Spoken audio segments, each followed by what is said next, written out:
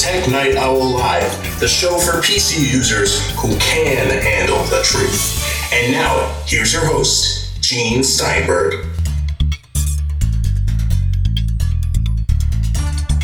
This week on the Tech Night Owl Live, we'll feature Josh Centers from Tidbits, where he's managing editor.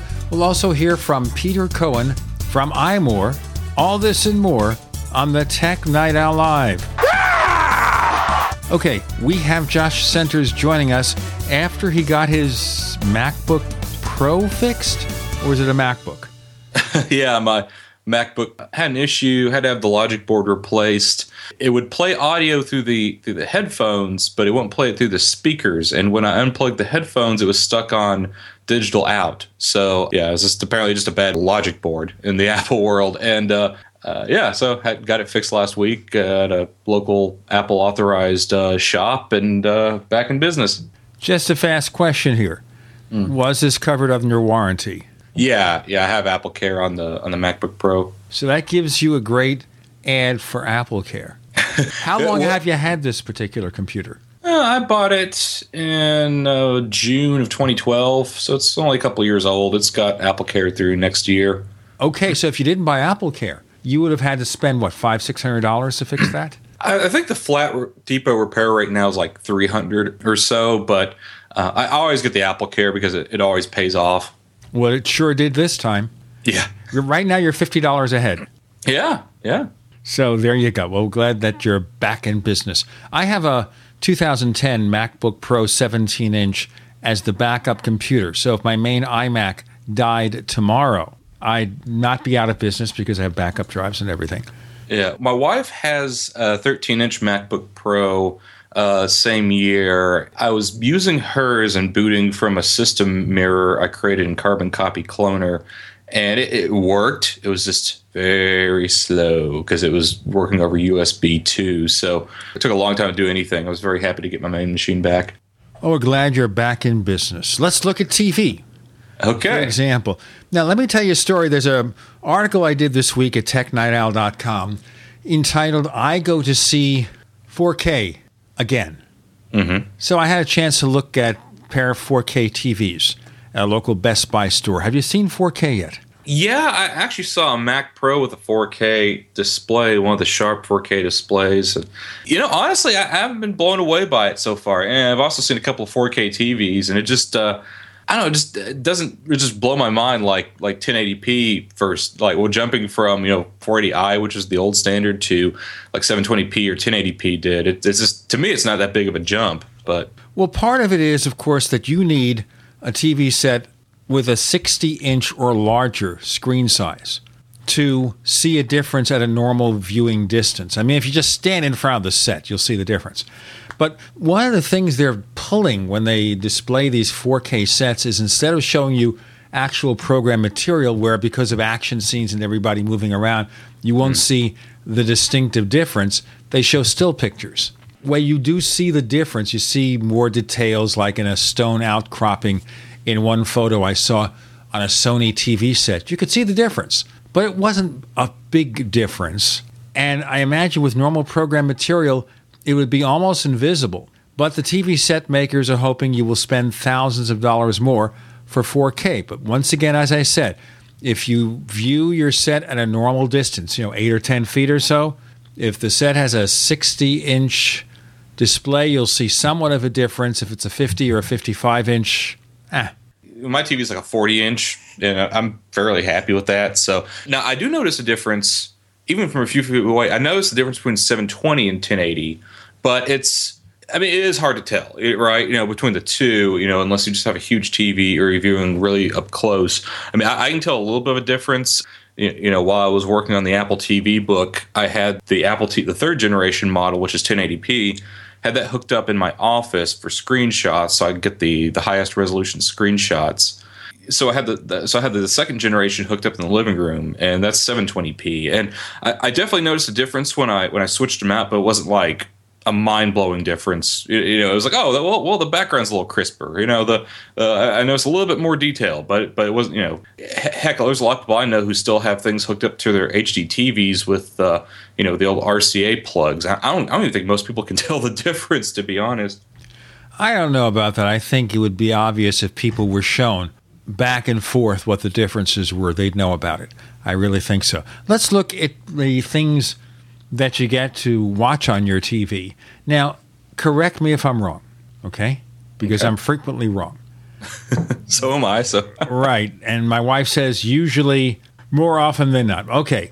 So with regard to the TV streaming equipment, you've got one of these Amazon Fire TVs for review, but didn't you have a Roku?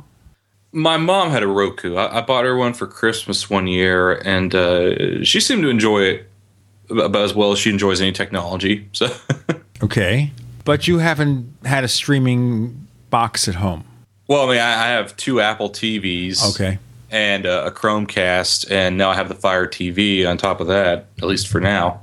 Now, the big thing about the Amazon Fire TV, other than support for Amazon services like Instant Video, is the fact that you can hook up an optional gaming controller, right? Yeah, and actually, they sent me one of those as well. It retails for about $40 and connects via Bluetooth. And you know, I have to say it's not bad. When I first saw a picture of it, I thought this is going to be terrible because most game controllers that aren't made by Sony or Microsoft are pretty bad. But no, it's actually, I mean, it's okay. It's comparable to, it has a similar layout to the Xbox 360 or Xbox One controller. It's not quite as sleek. It's not quite as comfortable. It doesn't feel quite as well made as those. But for the kind of games you have on the Fire TV, it works pretty well. And, you know, I mean, it's responsive. It's not uncomfortable. It doesn't feel like it's going to fall apart. The battery cover doesn't, pop off randomly, or, it's a solidly made controller. And, the directional pad works fine, which actually it's, in that regard, it's better than the 360 or the Xbox One. Of course, part of the problem with game controllers is that they're so encumbered by patents. So, if you ever D-pad a certain way, you have to pay Nintendo, you have to pay Sony. I'm not sure what the details in that are, but I think Amazon, got it right. I wish the controller were just a little bit cheaper because it's about the same price as a PlayStation or a Microsoft controller, and I don't think it's quite up to that level of quality. I think it would be better if it cost about $30 maybe instead of $40. But that's a small complaint. I mean, overall, it's for the kind of games that you have on the Fire TV, I think it works just fine. Okay, so if I'm choosing between the Roku or the Apple TV or a Chromecast or a Fire TV, is there a major difference other than the game controller? Well, it depends on what your needs are. For us, I'm actually going to disconnect the Fire TV this week and hook it up to my monitor to start writing my review of the unit. And I told my wife, so I'm going to do that and hook up the Apple TV. And she's like, thank God. Because for her, a big use of the Apple TV is AirPlay, because she loves AirPlaying music to that. And we have it hooked up to our stereo system. So if you're really embedded in the Apple ecosystem, like you've bought a lot of movies through iTunes, you have a bunch of iOS devices that you can use AirPlay through, I think the Apple TV is probably your best choice. But if you prefer Amazon's stuff, I think the Fire TV is a really good choice. The Roku, I'm not quite sure where the Roku fits in because a lot of people prefer the Roku, and it does have a lot of neat apps on it and stuff, and it has, it's a fairly open architecture. But the Fire TV has a lot of great apps, has cloud integration. One thing the Fire TV is lacking, and I'll tell you what, let's find out what the Fire TV is lacking in our next segment. Josh Centers, managing editor of Tidbits. I'm Gene Steinberg. You're in the Tech Night Owl Live.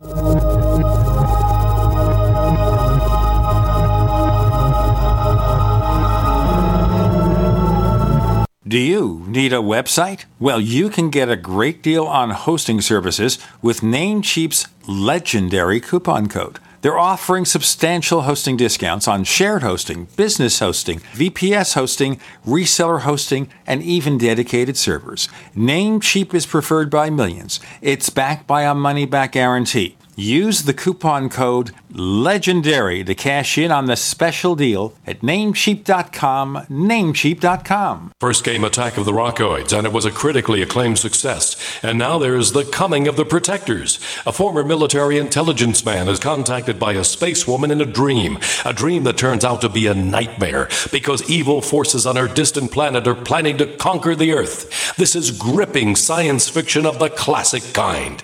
Attack of the Rockoids and The Coming of the Protectors. Find out more at rockoids.com. That's Rockoids, ROCKOIDS.com. Mike Stenerson for Midas Resources. At no time in history have precious metals been more important, certainly not in my 22 years in the industry. The dollar has lost over 90% of its value in the last 60 years. No fiat currency has ever survived the government printing presses. Ours is not immune.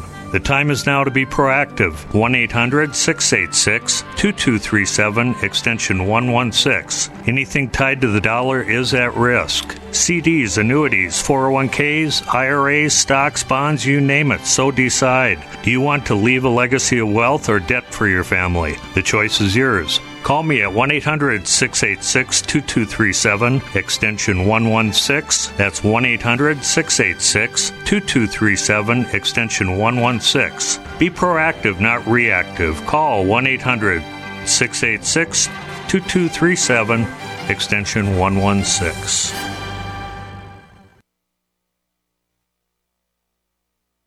I will never forget the day my son Jeremy told me he hated me and slammed the door in my face.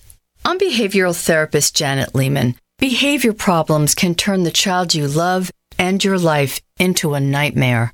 That's why my husband James and I created the Total Transformation, the step-by-step program that shows you how to fix the worst behavior problems and get your child to respect and listen to you again. No matter what the behavior, defiance, backtalk, angry outbursts, disrespect, we can help you stop it. Now you can get the Total Transformation for free. All you need to do is get the program and let us know how it works for you. You can keep it forever for free.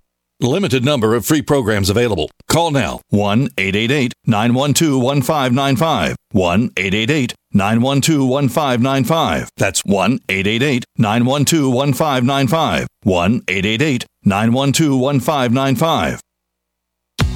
If you're worried about your health and you're tired of the nasty side effects of harsh drugs or antibiotics, then look no further. Supernatural Silver is the answer. Supernatural Silver is a powerful immune system enhancer that can be used every day to help keep you healthy and well with none of those nasty side effects. It's extremely safe for use internally as well as topically. And Supernatural Silver is hundreds of times more effective than colloidal or ionic silver. It is perfect for use in the sinuses, eyes, ears, and on any wound or skin issue. Supernatural Silver is also extremely effective when taken orally and can help fight off bacteria, viruses, and mold that may be overwhelming your immune system. Go to supernaturalsilver.com, supernaturalsilver.com, and use the promo code SILVER2014 for 20% off of your entire order and give yourself and your loved ones a fighting chance with Supernatural Silver. We'd like to hear from you. If you have a comment or question about the Tech Night Owl Live, please send it to news@technightowl.com. That's news@technightowl.com. If you'd like to discuss today's show with fellow night owls, visit our community forums at forum.technightowl.com. That's forum.technightowl.com. On the Tech Night Owl Live, Josh Centers. He's managing editor of Tidbits, and we're talking about the Amazon Fire TV.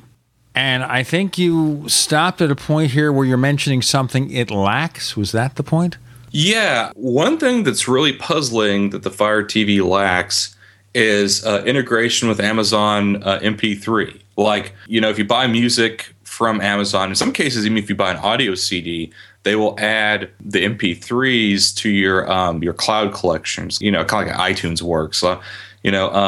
And you can't yet access those directly through your Fire TV, which is strange. In fact, about the only music options you have on the Fire TV are Pandora and which is streaming radio, and Vimeo, which is for music videos. So that's kind of a strange thing to have left out. Some of the other things are good in it, like the Amazon. It has integration with the Amazon Cloud storage for photos, which works pretty well. I'm actually pretty pleased with that functionality. And actually, I was surprised. Back to the game controller, the games themselves aren't that bad. There are some good ones on there. Badland, which was a great game for iOS. There's a game that Amazon actually developed itself called Sev Zero, and it's sort of a combination between a tower defense game and a third-person shooter, and it's quite a bit of fun. It definitely makes me think, whenever Apple does come out with a new Apple TV, they got to have an app store, they got to have some kind of gaming support, and they have to have voice control, voice search, because in those regards, the Fire TV makes the Apple TV look silly. I think the one thing that bothers me about the Roku, and I've got one here, a Roku 3 for review, and I haven't set it up yet. What bothers me is it has so many channels, it gets confusing, and it isn't the purpose of one of these streamers to simplify the experience, but the more apps you get on them, the worse it gets. At least, when you have your cable or satellite set-top box, it's one app with different functions to record the shows that you want, or just switch to the shows or check what's available. It's all one app with a number of features. But when you hook up one of these streaming boxes, it's like each app is like a separate box. It gets confusing, doesn't it? Yeah, and that's one of the things that worries me about the potential future of TV, because I'm really afraid that it's going to be, oh, well, I want to watch Downton Abbey, so let me switch over to the Amazon box. Whoa, well, now I want to watch this show, so I need to switch over to the Apple box. I'm afraid that every content provider is going to have their own streaming box. So instead of flipping channels, I'm going to be flipping between HDMI inputs between all the different boxes I have, which that could potentially get a little silly, and hopefully that gets sorted out.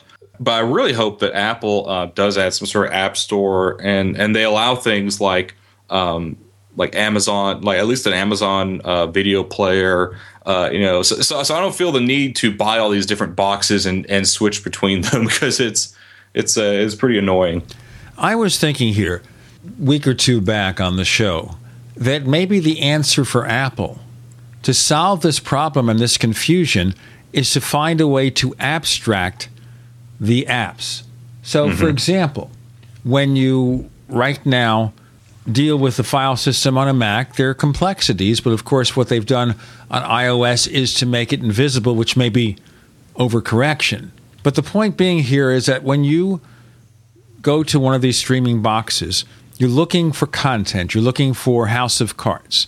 But you shouldn't have to know that House of Cards is on Netflix. You could just say, I want House of Cards, and the product will look and say, okay, it's on Netflix, you don't have a membership, you got to sign up. And if you do have a membership, you just go there. You should not have to know which service has the show you want. You simply will search for the shows you want, have an intelligent assistant that helps you find things that you like. You like sci-fi, you like police procedurals, whatever. It looks for them, helps you find them, and you get the show. Once you have to figure out where it is, how to get it, it makes the process difficult. Maybe not for a power user like you and me, but for regular people. Yeah, I agree. And that's something the Fire TV, I think, is going to address. It doesn't yet. For instance, I was browsing through the Amazon, the digital store, and it was I came across a show I wanted to watch, and it said, oh, you can watch this on Hulu Plus. I'm like, oh, cool. So I went over to Hulu. Of course, that isn't quite as seamless as you're talking about. Of course, the one thing the Fire TV has is voice search, and it works really well. Like, you press a button on the remote, you say what you tell the remote what you want to watch, and it's pretty good about figuring it out. And it'll give you a list of matches, and you just select it. The problem right now, though, is that so far it only supports Amazon's content. So if it's on Netflix, if it's on Hulu Plus, you're not going to see that from that search list. But they're supposedly working on that. I guess they have to deal with each content provider. I guess they have to deal with Netflix and Hulu separately. I think part of the problem with that is all these services are worried about, they don't want to become dumb pipes. They don't want to just become commodities. They want to, have their brand. Like, you have to go through Netflix to get this. They want you to know that House of Cards is a Netflix program that you have to pay for Netflix to watch. Well, that could be put in there. But the point being here is that you can have Netflix all over the place in the interface. That once you say, I want House of Cards, it says Netflix, all the advertising in the world, maybe even little blurbs that advise you of other Netflix content. But you shouldn't have to care about that in advance. You want to watch the show. Yeah. It's all about the content, not the brand. This is, of course, what the TV networks don't always realize, of course, is that you want to watch Person of Interest. It's on CBS, but who cares? You want to watch Gotham. Next year, we're going to have the Batman prequel. Commissioner Gordon and all the characters in Batman before Batman became Batman. It's going to be created by Bruno Heller, who brought you The Mentalist on CBS. It's going to be on Fox. But who cares if it's on Fox? Yeah. I don't care if it's on Fox. I want to watch the show. I want to watch Grimm about, all these crazy supernatural goings on. It's NBC. But I don't care that it's NBC. I just want to watch the show. Yeah, exactly. Well, and the problem is the people who own these things don't really care what you want. They care what they want, right? Well, if they want to keep your business, they better care, because audiences for traditional TV are down, especially in the spring. If you look at the ratings for broadcast and cable TV shows, they go down as people start looking to other stuff, or maybe it's fatigue. Watching that show for the past 22 episodes, I have had enough. Let me find some other stuff. And the cable outlets are offering you other options. We're going to have a lot more options about what's going to come from WWDC from Apple. Maybe the next Apple TV will be released there, or at least talked about, especially if they're going to have an app developer kit or something. A lot of exciting things are going to happen, and we'll get into that. Maybe we'll even speculate about the possibilities of an iWatch and a lot more. Our guest this week so far is Josh Centers. Later on, we'll hear from Peter Cohen. And if you want to know more of what we do, go to technightowl.com and check our site and shows to download for the past 6 or 7 years. I'm Gene Steinberg. You're in the Tech Night Owl Live.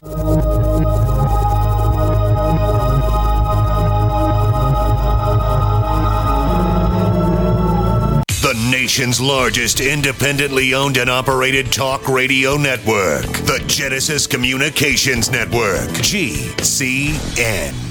So here's what happened. I was placing an order online. The site went down. It took hours before it returned, but I'd already placed the order with another company. If your site goes down, you could lose business. And if you have a business or personal site, you'll want to know it's easy to run and it will stay online. At iWeb, your site is hosted on one of the most reliable networks in the world. Talk to a sales rep at iWeb.com. Use the promo code TechNightOwl for a special discount. First came Attack of the Rockoids, and it was a critically acclaimed success. And now there is The Coming of the Protectors. A former military intelligence man is contacted by a space woman in a dream that turns out to be a nightmare because evil forces on her distant planet are planning to conquer the Earth. This is gripping science fiction of the classic kind. Attack of the Rockoids and The Coming of the Protectors. Find out more at rockoids.com. That's Rockoids, ROCKOIDS.com. We live in a complicated society. Stressful issues are always popping up. Have you ever been treated unfairly by someone? Have you ever been overcharged for a repair? Have you ever signed a contract or a document? Worried about identity theft? How many times have you been in those unique situations where you just wanted to call an attorney to find out if you're right or wrong, or what your legal rights are? But every time you think about calling an attorney, what do you think about first? That's right. Who do you call, and how much will it cost? Our friends at Legal Shield have found a solution. With a nationwide network of 6,900 attorneys who average over 19 years of experience, Legal Shield's law firms take over 40,000 calls per week helping their members. For less than $20 per month, you can have access to Legal Shield on everything from the trivial to the traumatic. Let Legal Shield stand up for your rights at lsprotection.com. That's lsprotection.com. Or call 855-340-SAVE, 855-340-7283. Results will vary from case to case.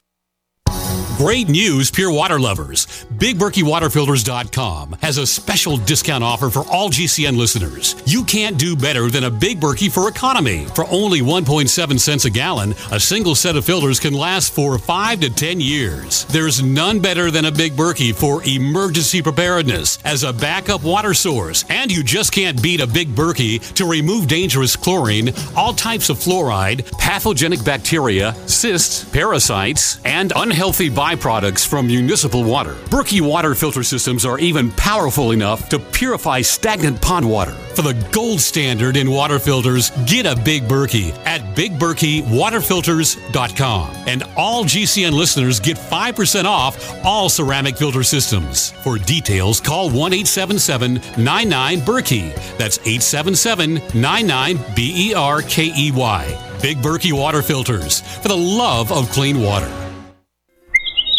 Springtime is save big time at Herbal Healer Academy. Long-term customers know spring is the time to stock up at herbalhealer.com. And for new customers, welcome to the web's best place to save on vitamins, minerals, and more. Log on for spring specials, including our 500 parts per million colloidal silver, all sizes on sale. Choose from Herbal Healer's great variety of weight loss products like apple cider vinegar, Hoodia and Metabolic Complex, and Pro Metabolic, all on sale now. Also, the Anti-Parasite Intestinal Freedom and Warwood Plus Complex, plus Stevia Liquid Sweetener and the Super Enzymes, all on sale for spring at herbalhealer.com. As always, we offer certificate correspondence courses in natural medicine. Enjoy same-day shipping and free online newsletter. Log on now to herbalhealer.com and click on Spring Specials to save big with our nation's leader in supplying quality natural medicine and education since 1988, Herbal Healer Academy. Live with Gene Steinberg. It's the Tech Night Owl. Because you never know what's going to happen next.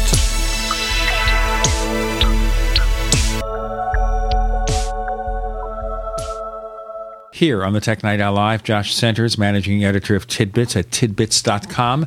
It's a free weekly newsletter there you can subscribe to. It doesn't cost you anything. How many things can you get free anymore? Okay, so Apple TV. I was speculating about ways Apple can improve the Apple TV to take it away from the traditional streaming set-top box motif. Do you think Apple might say something about it at WWDC? No. All the reliable rumor sources seem to indicate that they're not doing anything of that sort at WWDC. It's all going to be focused on iOS 8, primarily macOS 10.10, which that's a little disappointing. But I think we should see something in the fall. I think the Amazon's lit a fire under the Apple TV team, so hopefully they'll have something out soon. I just don't think we'll see it at WWDC, unfortunately. If there is a developer-related aspect, I think you would. So, for example, if there is a developer API, which in that case maybe not, because Apple TV, the developers would be content providers. But the iWatch, if there's going to be an iWatch, you would think there would be specific apps and opportunities for specific apps. More to the point, if Apple were to give you a preview of an iWatch at WWDC, there's no product to kill the sales of. Mm-hmm.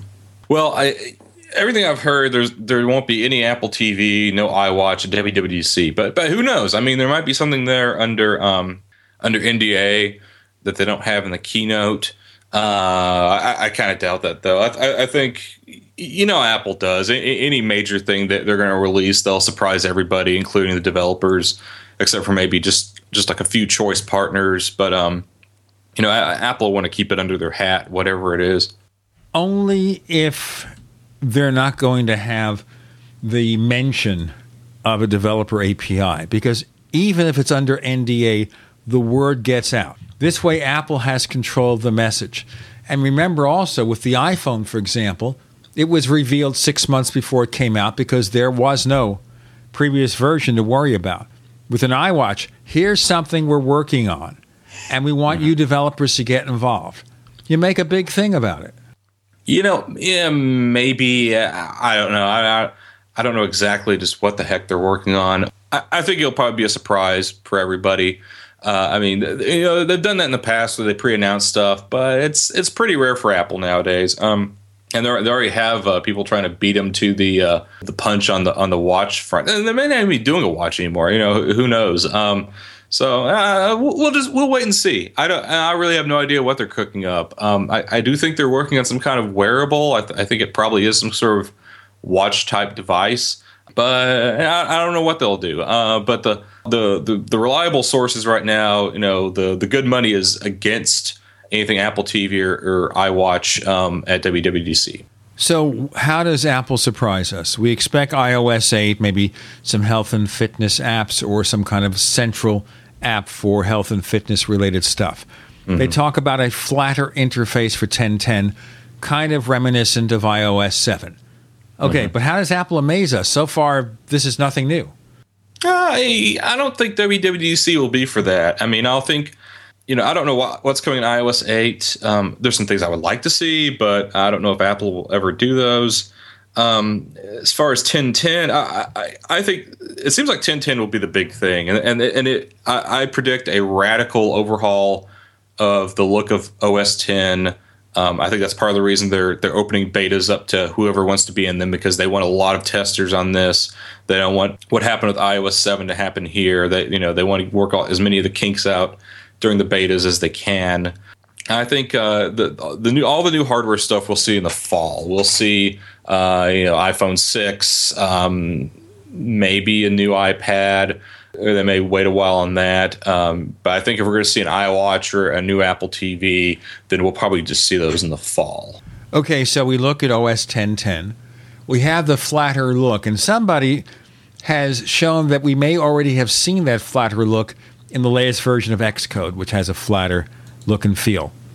Mm-hmm. Give us an idea. Now, the feeling here, remember, we're dealing with stuff here that has not been officially released. We'll know about it in, less than 4 weeks from the time you hear the show. We'll know exactly what Apple's doing. But a flatter look and feel is easy to visualize in terms of what an artist can do. But having that, what else does Apple do with OS 1010? Because the look and feel, all right, well, it's still going to work the same. It's just going to be different color icons, different buttons, that kind of thing.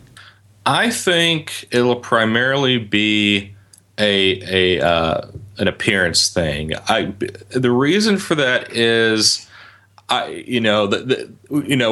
kind of on the the old joke about Microsoft takes 3 tries to get anything right. Well, Apple's with OS 10's always had that three version cycle, right? Like, for instance, the one we're coming out of now, Snow Leopard was a very solid release, and then they came out with Lion, which changed up all this stuff and really ticked off a lot of people and had all these bugs, and then Mountain Lion fixed things, and with Mavericks, they've got it more or less polished, right? So I think with 1010, I think once again they're going to go back to the start of that cycle.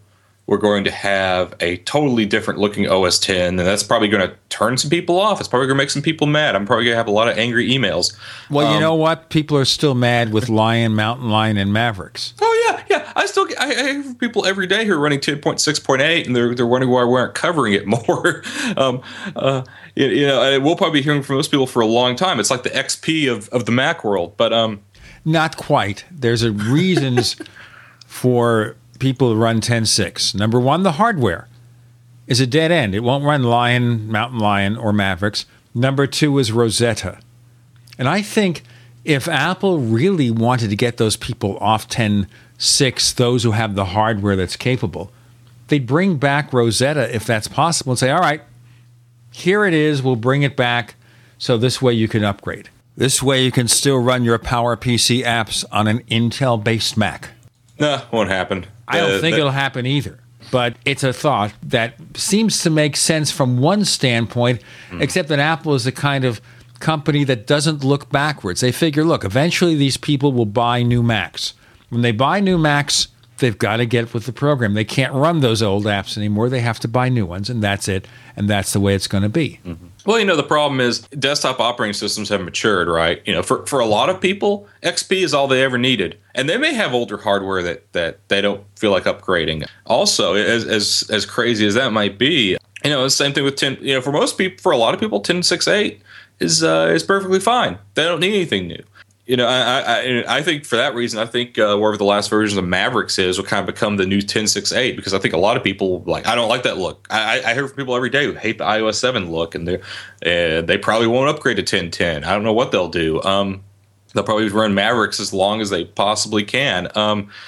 But it'll be interesting. I don't think they're going to do a lot of under the hood tinkering. I think that's what Mavericks was kind of for, to get those optimizations in place. I'm sure they'll have a few, but I think the main thing will be focusing on the look. And besides, it'll be a free update, right? It's going to be totally free, just like Mavericks was. So if it is just cosmetic, who cares? You didn't pay for it, and that'll mean fewer bugs.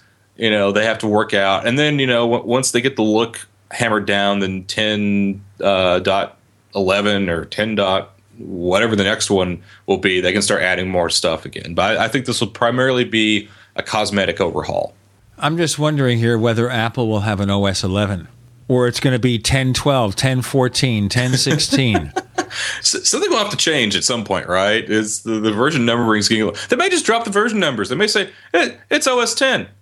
And then maybe they'll have a code name. It's OS 10, Sahara or OS 10 Yucatan. Well, that's what they're doing now with Mavericks, OS 10 Mavericks. But some people are wondering what will the name of 10.10 be, and we'll speculate about that in a moment. We've got Josh Centers of Tidbits. More to come on the Tech Night Owl Live.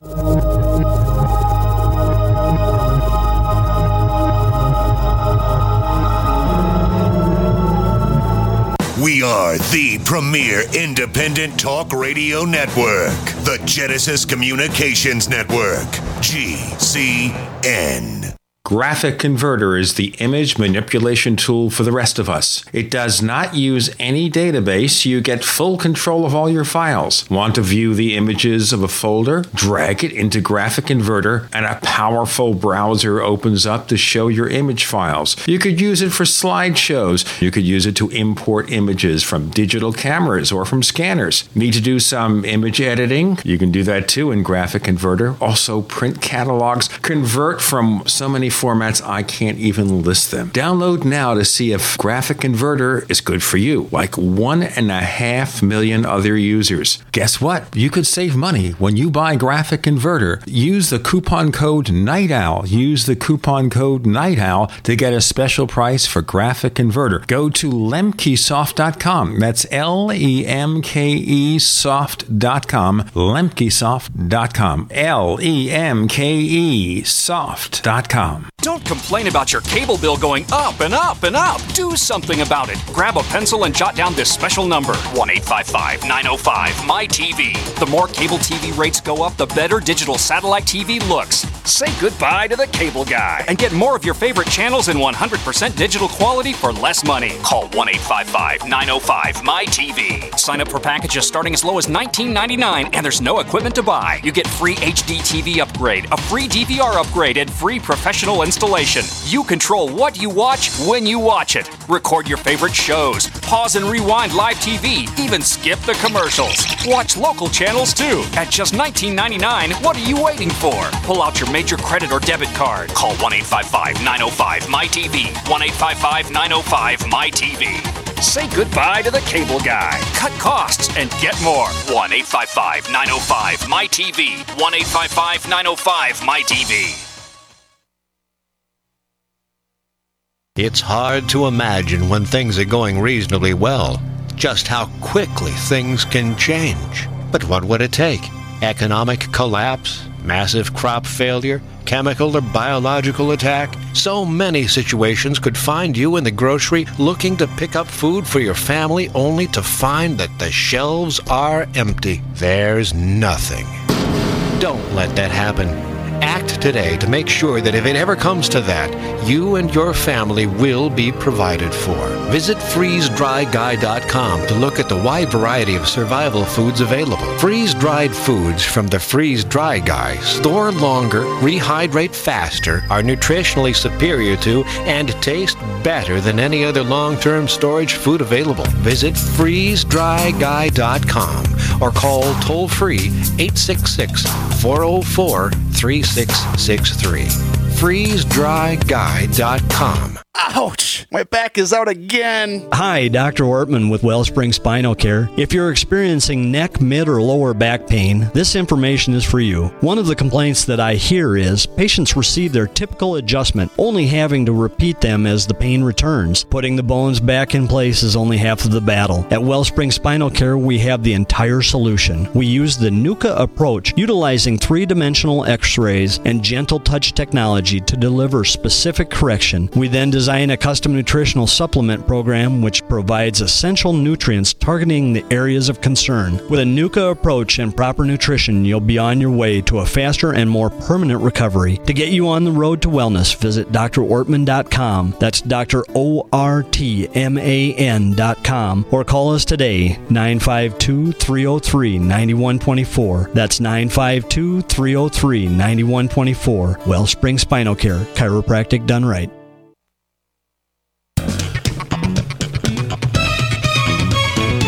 Do you know what's going to happen next? Well, here's the Tech Night Owl. Live with Gene Steinberg.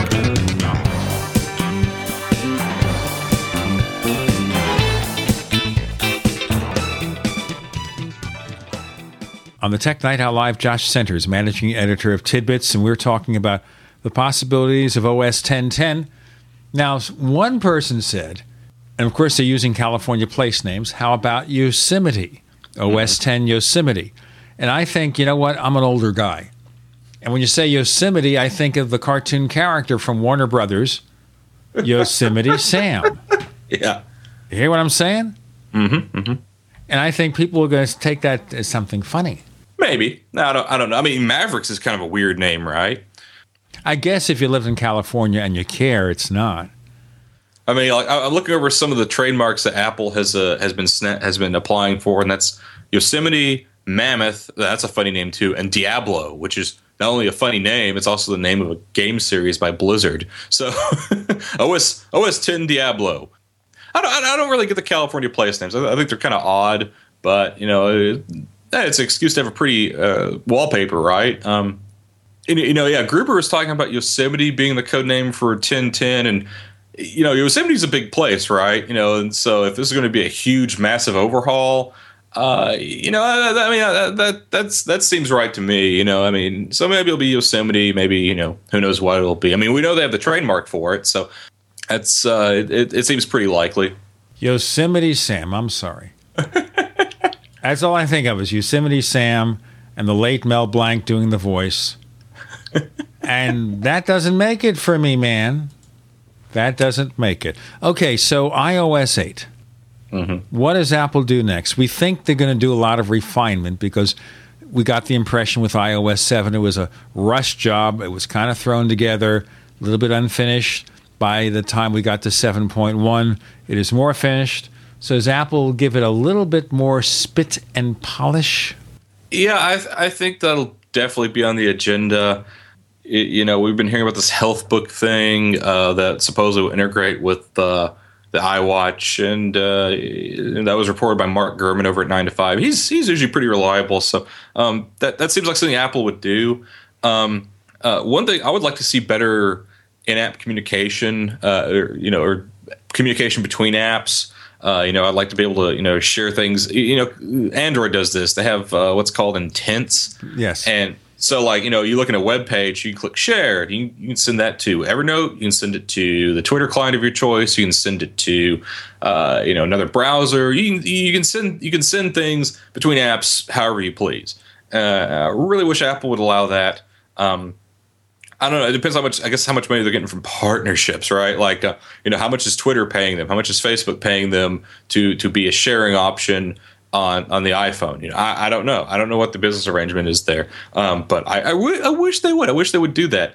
I wish they would have some way to access files that isn't where everything isn't locked up in a silo. But maybe some kind of support for tagging. Because in Mavericks, if you have a file in iCloud, you can view it from other apps by tagging it a certain way. So, maybe they'll bring that in. I've heard rumors again from Mark Gurman, who's usually pretty reliable. I've heard talk of bringing text edit and preview to iOS, which would make sense because both of those apps can store things in iCloud, but you can't access those in iOS at all. But at the same time, I'm also thinking, okay, well, why would I have or use text edit on an iOS if I have Pages? Maybe they replace the Notes app. Maybe they say, okay, Notes is going bye-bye. Notes is now text edit, and maybe they kind of change the focus of that app on both Mac and iOS. Preview, I would love to see. Actually, I'd love to see Preview on iOS because it's such a powerful app, and there's so many things it does that I guess the quote built-in PDF reader and it's not really built in iOS right now is iBooks, and it's really not a great PDF viewer. Yeah, I'm not sure. Because if you have Preview, then why have a Photos app? Maybe they replace the Photos app with Preview, and maybe now instead of opening Photos, you open Preview and you see photos and documents in that. I don't know quite where they're going with that. iOS 8 right now to me is a bit of a mystery. I haven't heard, the biggest rumors I've heard are the health book and text edit and previews. I think a lot of the low hanging fruit is gone too, right? A lot of the features people are wanting just aren't there. I would love to see better copy and paste. I like to see better text selection because I think Apple still does that better than anyone right now, but it still sucks. You try to select just one word or sentence in a paragraph, and it just insists on selecting the entire paragraph or the entire thing, and it's very finicky and it's very hard to be precise with that. So I would love to see an improvement there of some kind, but. From what I'm hearing, and this is kind of strange, from what I've been hearing, though, 10.10 is going to be the real focus, and iOS 8 is kind of going to take a back seat to 10.10, which is interesting because the iPhone is such a bit larger market for Apple, and they have so much competition there. And then I also heard Apple's going to push a lot of the features for iOS 8 to 8.1, which to me that just seems strange. I'm not sure why they would do that. That doesn't seem like something they would do, but I don't know. I don't know what's going on internally. There may be so much steam behind the new Mac OS that they, for once they had to put iOS in the back burner. And, for the most part, iOS is pretty mature, right? It's Mac OS at this point that looks kind of dated, with all the Chrome and all the, the shadows and all these things that after iOS 7 kind of look out of place. Let me just jump in here for something, a couple of things actually about iOS 8. And these are things Apple has needed to do for a while. Number one, the file system. Because right now each app owns its own files. But that doesn't make an awful lot of sense, especially when you have Office for the iPad. You have Pages.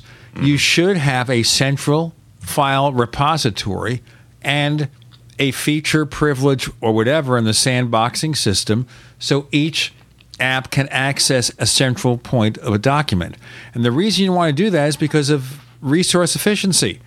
Because if you have two different apps with the same document separate, which means, of course, that the versioning gets messed up, you're using up more space. Second, for the iPad, being able to run more than one app at the same time, switch back and forth among documents.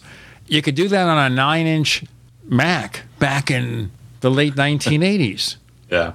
You should be able to do that, to have multiple app and document support, especially now because you have Office for the iPad. It becomes an essential feature for iOS 8, not so much with an iPhone, but for an iPad, 100%, you need that feature. The file system is for both. But I agree with you that more resources might be being spent on OS X. There are rumors, for example, that some of the iOS engineers were moved over. But I think Apple could just hire more. They're big enough. Well, part of the problem is it's not a question of money. It's a question of, what are the developers wanting to work on? There's lots of places that'll pay you a lot of money in Silicon Valley. And, and Apple has been having a hard time getting some of those people, as opposed to Facebook or Google or somewhere snatching them up. That's a whole different discussion. I think they could make a lot of cultural improvements there and probably get better at retaining talent. But I don't know. I don't know what internally. I do know that the teams at Apple, the internal teams at Apple are very small. You might have one or two people working on something huge, as is often the case. I mean, for all we know, there could be like 3 guys in a room working on OS 10, and one of them came from iOS, right? I mean, they have very small teams at Apple. Yeah, but not 3 guys in a room for OS 10. It's a bit more than that. It's actually 1 guy, and he works overtime, a lot of overtime hours. Or 15 monkeys in the basement. We used to have a joke years ago that the New York Times is being put together by 1,000 monkeys working full-time in the basement. Don't ask me where that led. Or even if people care about the New York Times, do they care about the New York Times anymore? The newspaper of record, the most prestigious newspaper on the planet. Do we care about that? Except for the Times of London. I always thought when I was a kid, there was this newsstand in Times Square, New York City, several, where you buy out-of-town newspapers. And I'd be able to buy the Times of London there. And this, of course, is like the 1970s or 60s. Mm-hmm. Boy, have I gotten old. I don't want to talk about that. We have Josh Centers of Tidbits. Go to tidbits.com. I don't know how old he is, but he's a young whippersnapper. 30, almost 31. He's a very young whippersnapper. He's only a few years older than my son. But very grizzled for my age. Okay, I'll take that. I'm Gene Steinberg. I'm really grizzled. You're in the Tech Night Owl Live.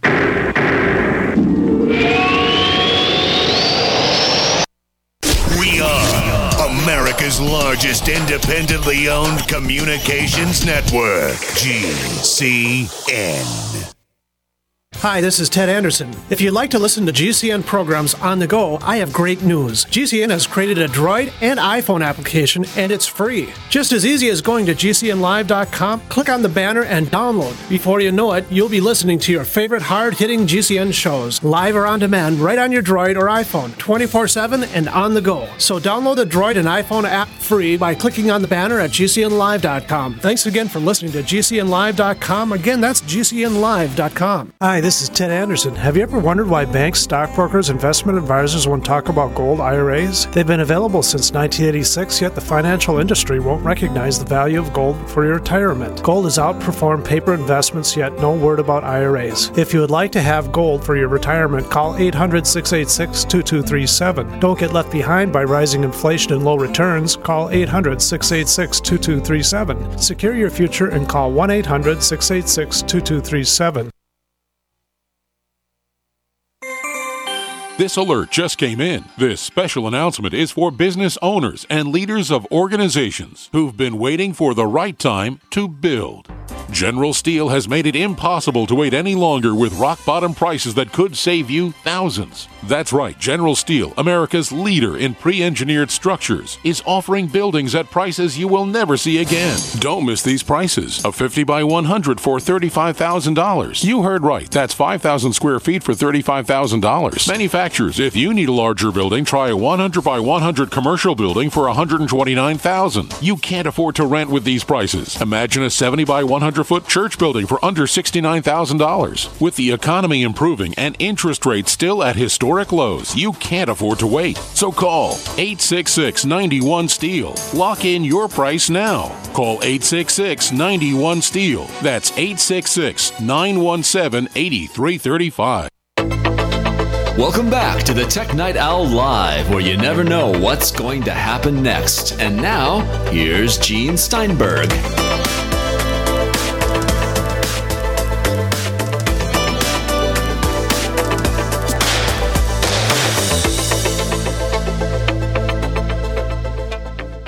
On the Tech Night Owl Live, 2 more segments with Josh Centers of Tidbits and Take Control Books a little bit later. Peter Cohen of iMore, and he's going to have a lot of outspoken stuff to talk about. All right, let's look at some other topics here, because as far as WWDC is concerned, we will know the truth soon. Yeah. Okay, you mentioned you have an article about it at Tidbits, something called Comixology. What in the heck is that? Okay. One of the killer apps for the iPad when it was released was this app, Comixology, which it started as kind of a meeting place for comic book nerds, but it evolved over the past few years to become the digital storefront for like all the major and even a lot of the minor publishers in comic books.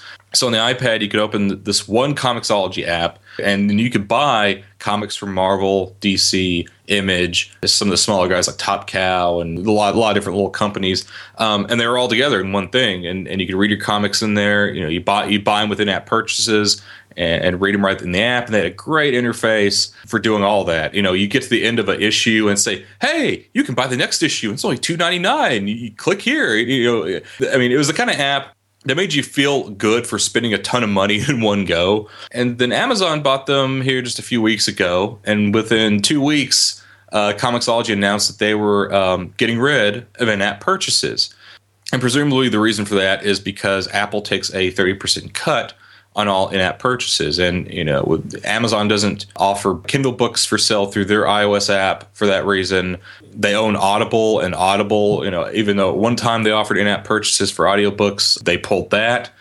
And now Amazon has done that with Comixology in record time. The worry for a lot of people is that because Comixology was kind of the saving grace of the comic industry, which it's just been flagging for the past 30 years. You know, it used to be, you're talking about the newsstands and stuff. It used to be you go to a newsstand, you go to a grocery store, you go to Walmart and buy comic books. You know, you get X-Men and Spider-Man and stuff. Now, there's nowhere in my little town where I can buy a comic book. I can't go to the grocery store. You know, you have to go to a specialty shop. For various reasons, the comic industry shifted toward that direct market where it relegates comics to the little specialty, local comic book stores, and that put comics out of reach for a lot of people because, you know, a lot of people are just leery of going into a comic book shop for one thing, and also not every town has a comic book shop, right?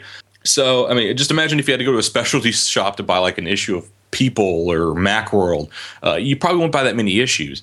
So, Comixology brought comics back into the mainstream, and it actually brought in a lot of new readers. It brought in a lot of female readers, which historically comics readers have been overwhelmingly male. But apparently, like in 2013, I think, like 20% of Comixology's new customers were women, which is pretty remarkable because you could just buy them right there from the app. You didn't have to go to a nerdy store. You didn't have to, you could read them on the subway and no one's going to make fun of you because you're just looking at your iPad, right? So it really opened up the comic market in a big way and really it kind of had a resurgence. And now that you have to go to the website to buy them. Like in fact, there's not even a link inside the app. You don't even know how to buy the comics. You have to know to go to Comixology. You can't just get to the end of an issue and buy the next one. Now you have to go to the Comixology website. You have to log in. If you haven't set one up before, you have to put like PayPal in there. You have to find the issue you want. You have to add that to your cart. You have to check out. There's just so much more friction that wasn't there before. And the thing that worries people like me is that it's going to lead to a lot of, a huge decline in sales. But the thing with Amazon, though, is that Amazon doesn't really care, right? It's like, okay, well, that's money that's not going to Apple. That's instead going to us. And even if it's a smaller cut, it's still going to us. And we don't care if we make money anyway. We've been around 20 years. We don't make a profit. Why should we start now? Like this gives, and it gives them a huge grasp over the comic industry because the publishers were silly enough to put all their eggs in the Comixology basket instead of building their own solution or buying Comixology or whatnot. So I don't think it's a good time to be in the comic book industry. I would be quivering in fear because suddenly they are at the mercy of Amazon, and that's not a good place for any business to be in.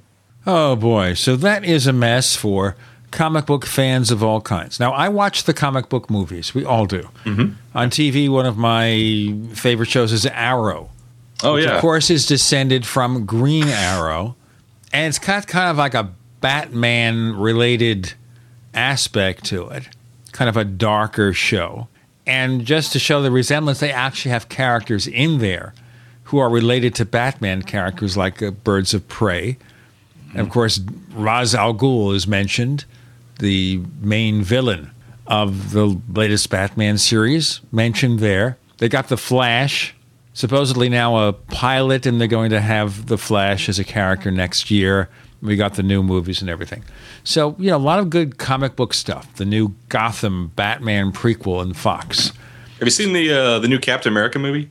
I haven't yet. Oh, I just saw it this weekend, and it's awesome. It's up there with Dark Knight. It's really good. Well, I think one of the reasons is that for about a month I was semi-disabled with this incredibly nasty gastrointestinal ailment. I'm kind of sort of just getting back into the scheme of things now. It's on my list, but I didn't see the last Thor movie. I haven't rented it yet, and I won't buy it, but I probably will rent it. You think so, huh? It's okay. Like the Thor movies, they're fun, but they're not terribly memorable. I vaguely remember what the first one was about. I liked the first Captain America movie. I thought The Avengers was very well done. I also like the Spider-Man reboot, The Amazing Spider-Man. They've got a second one now, which only got so-so reviews. Yeah, I didn't care much for the reboot. It just didn't tickle my fancy. I think this guy is more of a sharper kind of guy, this Peter Parker, than the Tobey Maguire was kind of a nerdy sort of fella who gets his first experience as being, I'm a superhero, not just a nerd, whereas this guy was still the kind of big man on the campus kind of character, this happy-go-lucky character, even though he's got dark aspects to his life. And you see a totally different personality. But they also, I gather, with the new Spider-Man, they overwhelmed it with villains because every film has to be bigger and better and more outrageous than the previous film. And that's not always a good thing. Yeah. Well, that was the problem with the older Batman movies, right? Is that they would cram too many villains in. Like you just need one or two. You don't need like 15 villains. No, they go too far with the villains. And I think one well-developed villain is more than enough. When you start adding more and more of them, the film becomes overwhelming. It weighs it down heavily. And that's a problem too. Now, I understand with a movie like The Avengers, we've got several superheroes, but they were still fighting a single threat. I think that's all you need.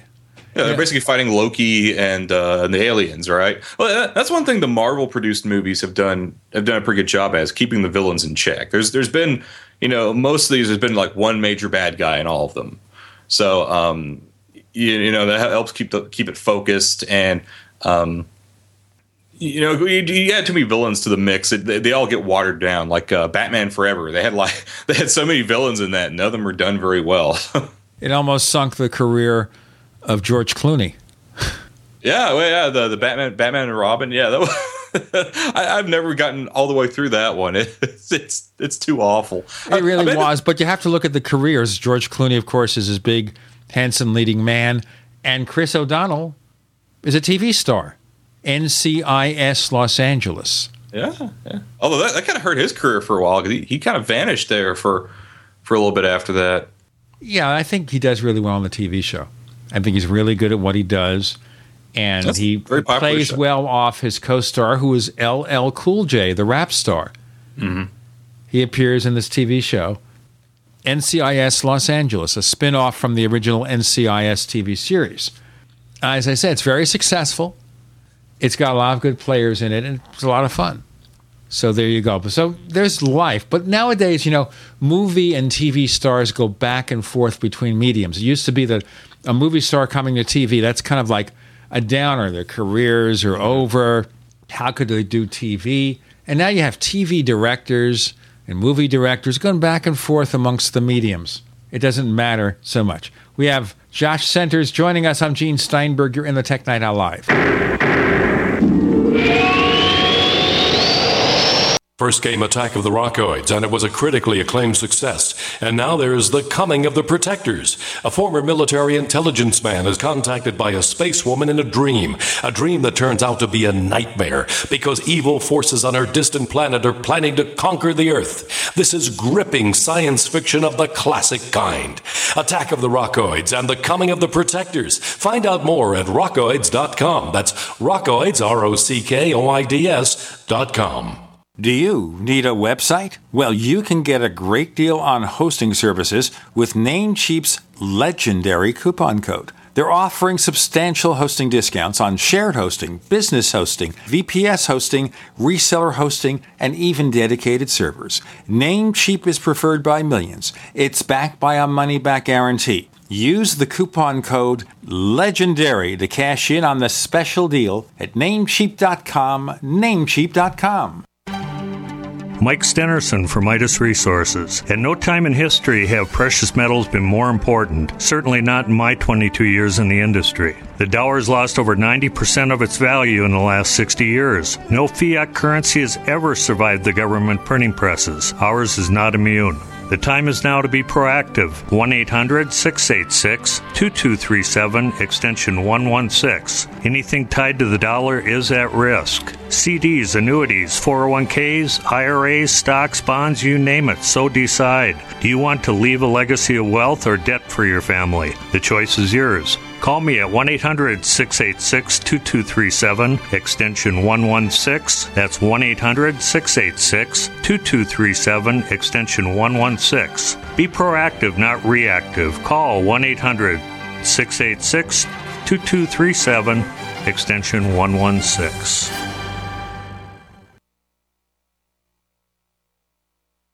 For over 5 years, you've been hearing about the Berkey Guy, so you may know a few things about him. For example, you are well aware of the superior quality and effectiveness of Berkey water filters and accessories. But did you know the Berkeys have had independent lab tests done to prove just how effective they are? It's true, and he can email you the test results. Just visit GoBerkey.com. You may also know that the Berkey Guy has helped tens of thousands of people get better prepared. Now here's something you may not know. GoBerkey.com has amazing specials and deals all the time on a wide variety of survival and preparedness products. Most ready to ship same day. Visit the Berkey Guy at GoBerkey.com and be sure to click the red Products on Sale Now button. You can always call toll-free 877-886-3653. Again, that's 877-886-3653. GoBerkey.com, home of the Berkey Guy. Question: could too many GMO foods and toxins be overloading your digestive and immune systems? Answer: yes. If you're searching for a powerful detox that's gentle enough to use every day, use Pro EM1 from Terraganics. Pro EM1 is a powerful liquid probiotic that uses good bacteria to suppress pathogens and gently eliminate toxins from your body. A healthy digestive system will cleanse and remove toxins, support weight loss, improve absorption of food nutrients, and aid in controlling yeast and other infections. Pro EM1 is made with only non-GMO and certified organic ingredients, has no preservatives, and is dairy, soy, wheat, and gluten-free. Pro EM1 is the key to your digestive health. Order Pro EM1 Daily Probiotic Cleanse at Terraganics.com, spelled Terraganix.com, or call toll-free 866-369-3678. That's 866-369-3678. Also available through Amazon Prime. Pro EM1 from Terraganics. Life's getting better.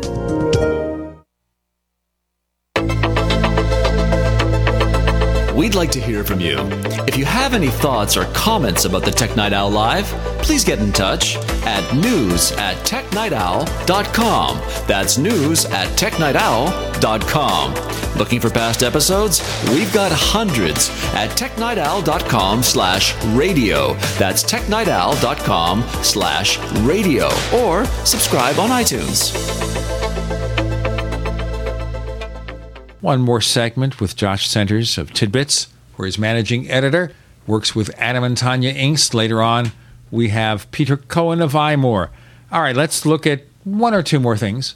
Very briefly. Okay, the infamous trial, which you call Apsung.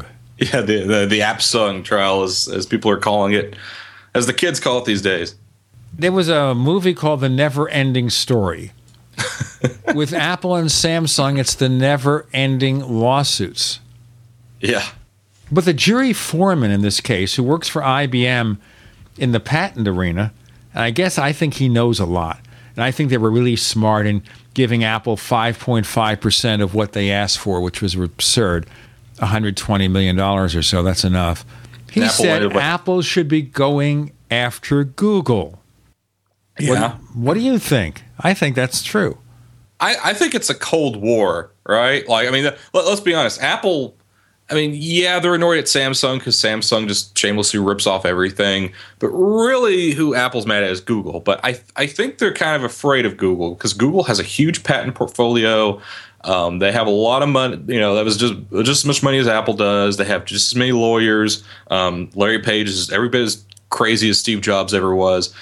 it would be a nasty fight. I mean, the Apple and Samsung stuff's been nasty enough as is. I don't know. I mean, that's my guess, but I'm not quite sure why they haven't just gone after Google directly. And I'm sure there's probably some pertinent business reasons. Maybe they think Samsung's an easier target. Because really the thing is, Apple here wants to send a message. They, even if they only want a relatively paltry $120 million out of the $2 billion they wanted, it still sends a message. It says, if you copy our stuff, we're going to make you spend a lot of money on lawyers because we can afford to spend a lot of money on lawyers. We have $150 billion in the bank. We're not afraid to just waste it. Just to make you miserable. So, I think that's the important thing for Apple here is because, they want to send potential copiers a message. But at the same time, I don't think Google cares. I mean, Samsung will pay the $120 million, no problem, assuming they don't, fight it.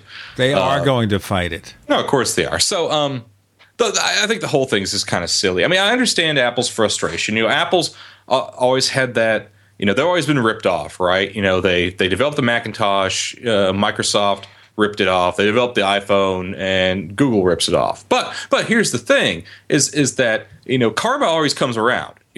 For instance, Microsoft got big because they ripped off Apple, right? But now what's Microsoft's curse? They come to market with things years before Apple, and then Apple takes those ideas, they put a little spit polish on them, and they become huge hits. Like tablets. Tablets, smartphones. I mean, Microsoft was there first. They had Windows Mobile. They had the first, touchscreen smartphones. They had the first tablets, and first mass market tablets. No one cared. And then Apple's like, okay, well, we took out most of the features those had, and we made them simpler. And people are like lining up money hand over fist, and Microsoft's struggling. So forget the lawsuits. Karma will come around. Karma will come around to Google. It'll come around to Samsung. Maybe that's a little too mystical, but that's just how things tend to work. So you think eventually Samsung has to suffer? I mean, right now they're sort of suffering. Their profits are flat or going down. Those high-end smartphones don't do so well. They make a lot more volume sales from the cheaper smartphones where there are no profits. So Samsung is not doing so great right now. Well, the problem is that Android has commoditized much of the smartphone market. So now smartphones are just like being in the TV business. Unless you're Apple, people will pay more for that Apple brand and for that Apple quality. And Samsung's just never had that. I've never bought a Samsung anything and thought, this is premium. I've bought Samsung TVs and other things and thought this is good for the price. But Samsung isn't the kind of brand that you traditionally, pay extra for, not the same way Apple is. And also, I mean, if you just compare the Nexus phones next to the iPhone, and the Nexus is nice for, compared to most Android phones, although, I think HTC and some other, and even Motorola make better quality stuff. But nobody's buying them, so who cares? Yeah, exactly. But, you check out the Galaxy. To me, the Galaxy feels cheap. It feels like a little cheap, easily breakable piece of plastic. It's pretty sturdy, but I agree with you. It feels chintzy, and then the same is true for the current one. And the improvements they made, Samsung, were ridiculous. Okay, you have a 5-inch screen on the Galaxy S4. You have a 5.1-inch screen on the Galaxy S5. Supposedly it's brighter in sunlight, which is good because the previous one was miserable. But they've got a fingerprint sensor. Why? Because Apple had a fingerprint sensor. But wait a minute. At least Touch ID on the iPhone 5S mostly works. Not perfect, mostly works for most people. The fingerprint sensor on the Galaxy S5 doesn't work for most people. Never worked, I think, for the guy from the New York Times who reviewed it. I think Walt Mossberg of Recode used to be with the Wall Street Journal and All Things D. Now he's got Recode, which sounds like something else I don't want to get into. Ricola. No. Anyway, it's a dumb name, Walt. I like you, Walt. I've had you on the show, but I think it's a dumb name. Okay, he'll never come on the show again after this. All right. But it didn't work for him either. So one of your most important features doesn't work. At least Apple Maps, as buggy as it was in the first iteration, it worked. The fingerprint sensor. on the Galaxy S5 for most people does not work. What's Samsung's excuse? Well, this is part of my problem with the Android world in general, is that people are like, look at all these extra features the Android phones have. Look at all the extra things you can do. The iPhone can't do half of that. But then you actually look at those features like fingerprint sensors and like location scanner and all these random things they put in Android phones, and most of them don't work, or they don't work well, or they're very hard to use correctly. The thing that Apple does that no one seems to get is that they focus on just like one feature. They don't care if they're behind, but they want to make a feature that anyone can use. And I don't have a phone with Touch ID yet. But when I was at Macworld, I saw a lot of people using Touch ID, and it was just like, okay, you just tap your finger on the home button and your phone's unlocked. Just like that. Sometimes you might have to do it twice. It's not perfect, but for the most part, it's technology that anyone can use and anyone can grasp. And I've seen. I'm guessing part of the reason is patents. I'm sure Apple bought the one company with the fingerprint scanners. We got to wrap up in a minute, so let me just summarize it. Sure. They bought Authentic, a Florida company. Yeah, now, Authentic. Right now, Touch ID doesn't work for me because I have a cut on my thumb, and that cut prevents Touch ID from working. So for a while, till it heals, that's where it goes. Okay, Josh Centers, where do we find more about the things that you do? You can check me out at tidbits.com. You can read my book, Take Control of Apple TV, at takecontrolbooks.com, or you can follow me at Twitter at JCenters. Boy, all those places. If you want to find everywhere. Josh Centers, you can't miss him. Everywhere you want to be. And even places you didn't. You never know. Josh Centers, thanks for joining us on the Tech Night Owl Live. Thank you, Gene. A little right, a little left, but always independent-minded. The Genesis Communications Network, GCN. Neighbors, are you tired of dealing with a slow web hosting provider? Well, check out A2 Hosting and their screaming fast Swift server platform. They even have SSDs that load pages 300% faster than the competition. Ready to give your site a speed boost? Well, tell you what, neighbors, head on over to a2hosting.com. That's A2, that's number 2, a2hosting.com. Check out their Prime hosting account. And get this, neighbors, they're even giving you an exclusive 25% off discount for all our listeners. 25%. And remember, their Guru Crew support team is standing by 24/7, 365 days a year to answer any of your questions. Now, to get the discount, use the coupon code GENE when you check out. Mother's Day is right around the corner. If you haven't ordered your Mother's Day flowers yet, make sure to visit proflowers.com for an amazing deal. ProFlowers has a Mother's Day special for radio listeners. Get 100 gorgeous blooms for mom with a free glass vase for $19.99. And if you want to make her day even more special, upgrade to a premium vase and add gourmet chocolates for just $9.99 more. Mom will be so happy when she unwraps her beautiful bouquet of blooms, guaranteed to stay fresh and beautiful for at least one full week. Each time she looks at her Mother's Day flowers, she'll think of you. But hurry, this deal expires soon, so make sure to place your order today. The only way to get this incredible deal is to go to proflowers.com/radio right now and enter the code PLOW, P-L-O-W, proflowers.com/radio, code PLOW, P-L-O-W. That's proflowers.com/radio and enter code PLOW, P-L-O-W. Hi, this is Steve Sanchez, and based on a recent study, it was found that 57 million Americans had legal issues over the last 12 months, but only 60% of those studied sought out the services of a lawyer. Why? In a nutshell, affordability. Well, my friends at Legal Shield have created a solution that can help you not if, but when you need an attorney. For as little as $17 per month, Legal Shield will provide you unlimited access to qualified attorneys at an accomplished law firm for advice and counsel on legal issues, no matter how serious or trivial. Shield. For over 40 years and with 1.4 million families across North America, Legal Shield can help you, the loyal GCN listener. Representatives are standing by now to answer your questions, so call them now at 1-855-340-SAVE. That's 1-855-340-7283, or visit them at lsprotection.com. That's lsprotection.com. Results will vary from case to case. I have bought a few bottles of Heart and Body Extract and have to say that it certainly does work. That's what Jack from Michigan had to say after his experience with heart pain and what he did to treat it with Heart and Body Extract. I actually had a huge heart flutter. I was also having some edema around my ankles and very worrisome clot in my right leg that would happen from time to time while I was trying to sleep. Heart and Body Extract is all natural with no negative side effects. It will help repair or correct past problems associated with the heart and body circulation. After my second bottle of Heart and Body Extract, all problems are now gone. Order at hbextract.com or call 866-295-5305. I ordered a third bottle of Heart and Body Extract for maintenance as I want to keep everything working. Order Heart and Body Extract at 866-295-5305 or hbextract.com. Heart and Body Extract for a long and healthy life.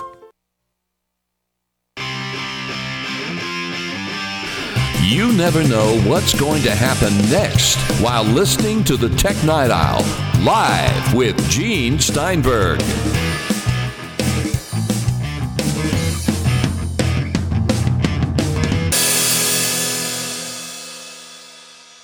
For our second half of the Tech Night Owl Live this week, we have Peter Cohen from iMore, which is a terrific place for tech information. Thank you very much. Okay, so last year we had this story that Apple pulled engineers off OS X to help with the refashioning of iOS for iOS 7, although some people felt that it wasn't quite finished. Maybe they should have pulled more engineers off it. This year, there's another rumor, Peter, that the reverse is happening, and that means they're taking engineers off iOS to do a refashioning of OS X. What's the scoop? Well, look at it this way. Last year, the people got pulled off because last year was a major year for iOS. You know, iOS 7 was arguably the OS X rework of iOS, right? It was as significant as jumping from, Mac OS 9 was back in the day to OS X. This was the same sort of thing for iOS last year. It was a major rework of the operating system, both superficially, both in terms of how you look at and interact with everything, but also under the hood. There was a lot of rework. So maybe this is 10.10's year, for Spotlight. I think that's what we'd like to infer anyway, from the idea that Apple's pulling people away from iOS to work on OS X. I'm not sure that that's really what it means, but that's what I'm sure people would like to infer. Now, the question I have here is, with all of Apple's resources, why can't they just hire more engineers? Well, too many cooks spoil the broth. All right. Apple can, but it likes to make sure that its engineering teams are flexible and can work on different things when they need to. And let's face it, there is a lot of shared experience between iOS and OS X. The engineering behind what makes the operating system run is exactly the same. So there's a lot of shared experience there. Plus, it's in Apple's interest to develop a common metaphor, common user experience between iOS and OS X.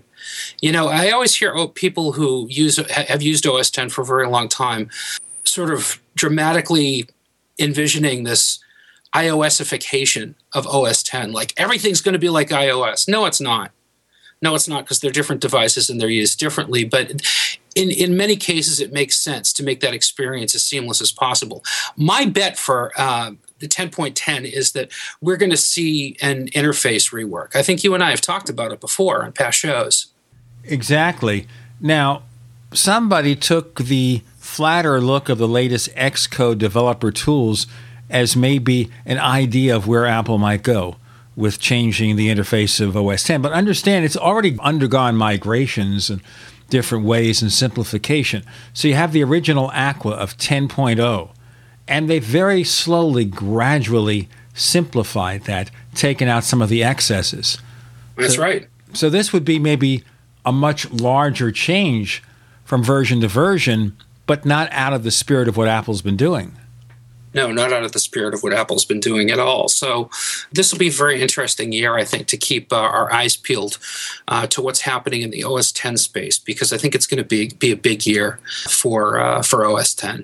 Okay. By the way, those developer tools, I don't think you even need to look that far. I think if you want to see what a flatter interface is going to look like on your Mac, all you have to do is just pull up iCloud.com in your web browser. Actually, you can do it from a PC too.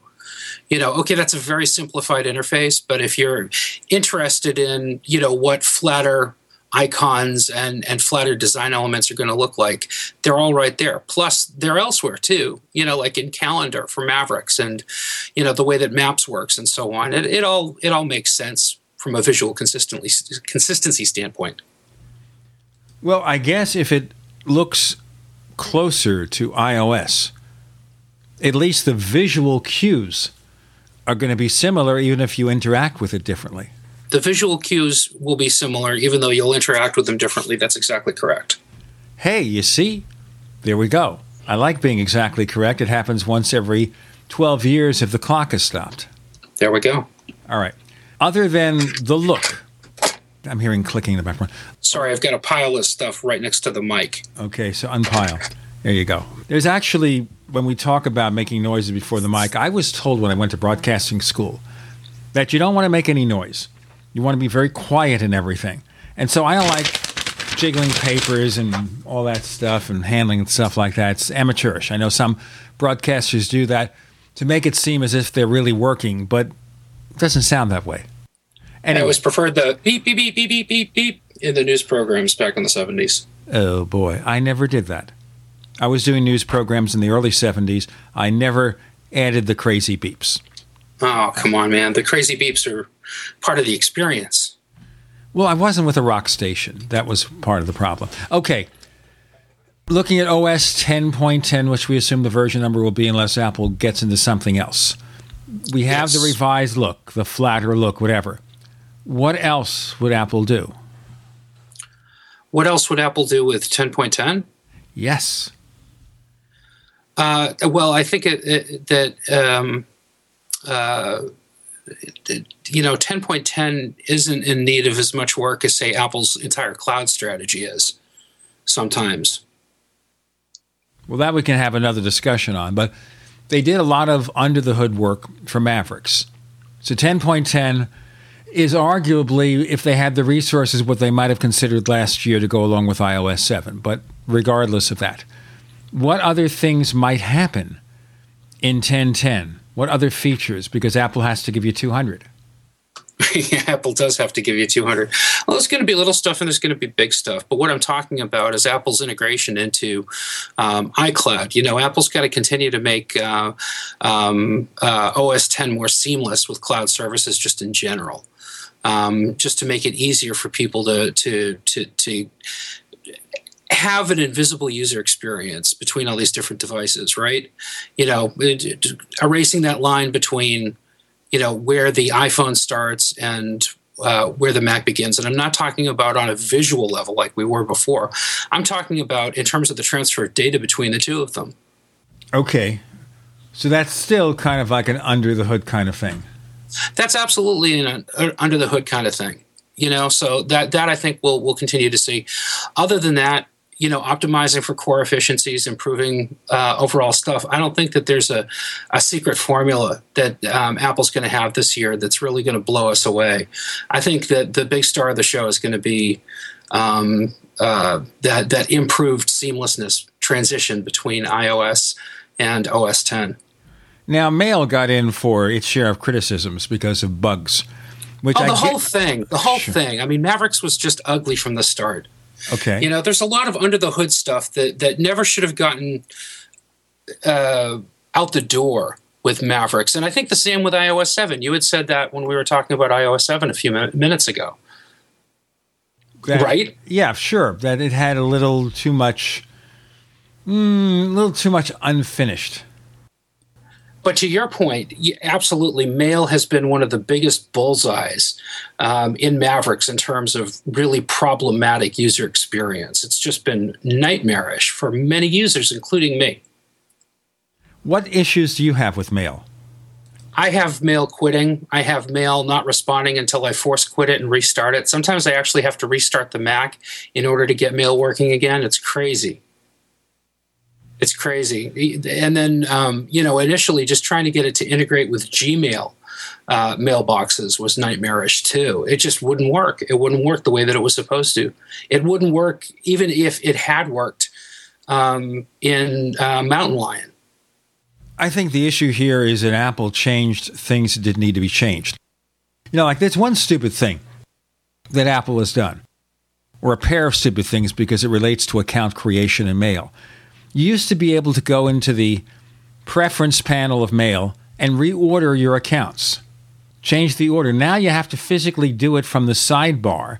But if you make any change in any account that requires it to be saved, you click Save, it reverts the order again. What's the point of that? I'll ask you for the answer in a moment. Peter Cohen joins us. I'm Gene Steinberg. You're in the Tech Night Owl Live.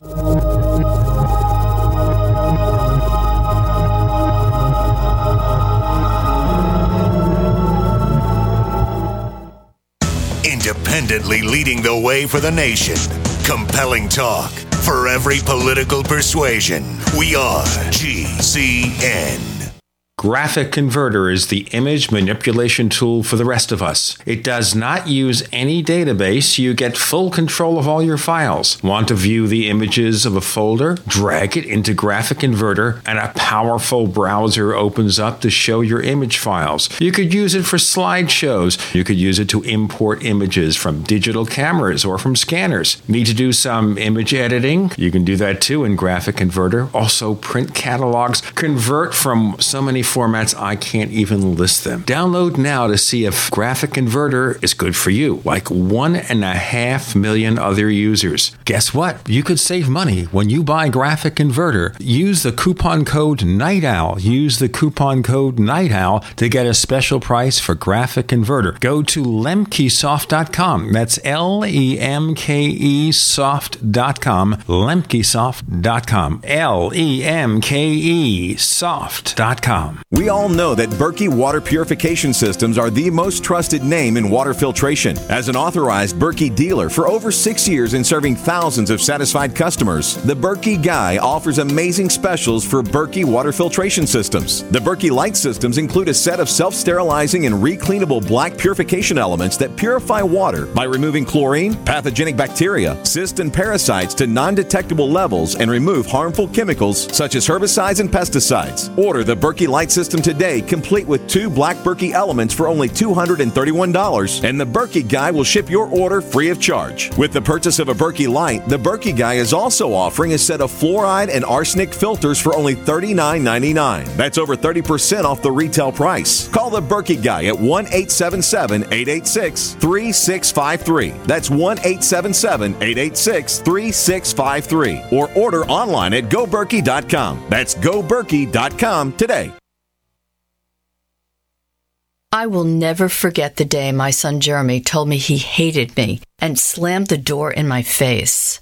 I'm behavioral therapist Janet Lehman. Behavior problems can turn the child you love and your life into a nightmare. That's why my husband James and I created the Total Transformation, the step-by-step program that shows you how to fix the worst behavior problems and get your child to respect and listen to you again. No matter what the behavior, defiance, backtalk, angry outbursts, disrespect, we can help you stop it. Now you can get the Total Transformation for free. All you need to do is get the program and let us know how it works for you. You can keep it forever for free.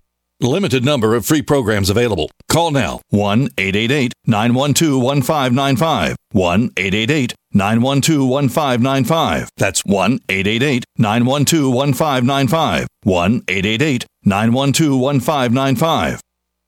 A little over a year ago, I began to do a lot of research into why, even though I had a pretty good-sized meal, that I was still starving. And my research led me to a well-known fact that most of the soils that we grow our crops on here in the United States and across the industrialized world are almost completely depleted of almost all of the key minerals and trace elements that our bodies need to rebuild themselves, fight off cancer, and be healthy. I then searched out the best vitamin and mineral company out there. and discovered Youngevity. The Youngevity products are designed to give you the real nutrition you need, and once you've got that, you don't have to eat as much to be satisfied. I've lost 37 pounds in 2 months, simply getting the vitamins and minerals I need. Check it out for yourself. It's incredible. Go to InfoWarsTeam.com today and order your first canister of Beyond Tangy Tangerine Complete Multivitamin Mineral Complex Dietary Supplement. That's InfoWarsTeam.com.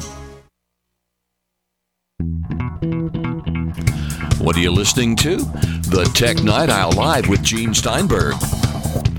What's going to happen next? You never know.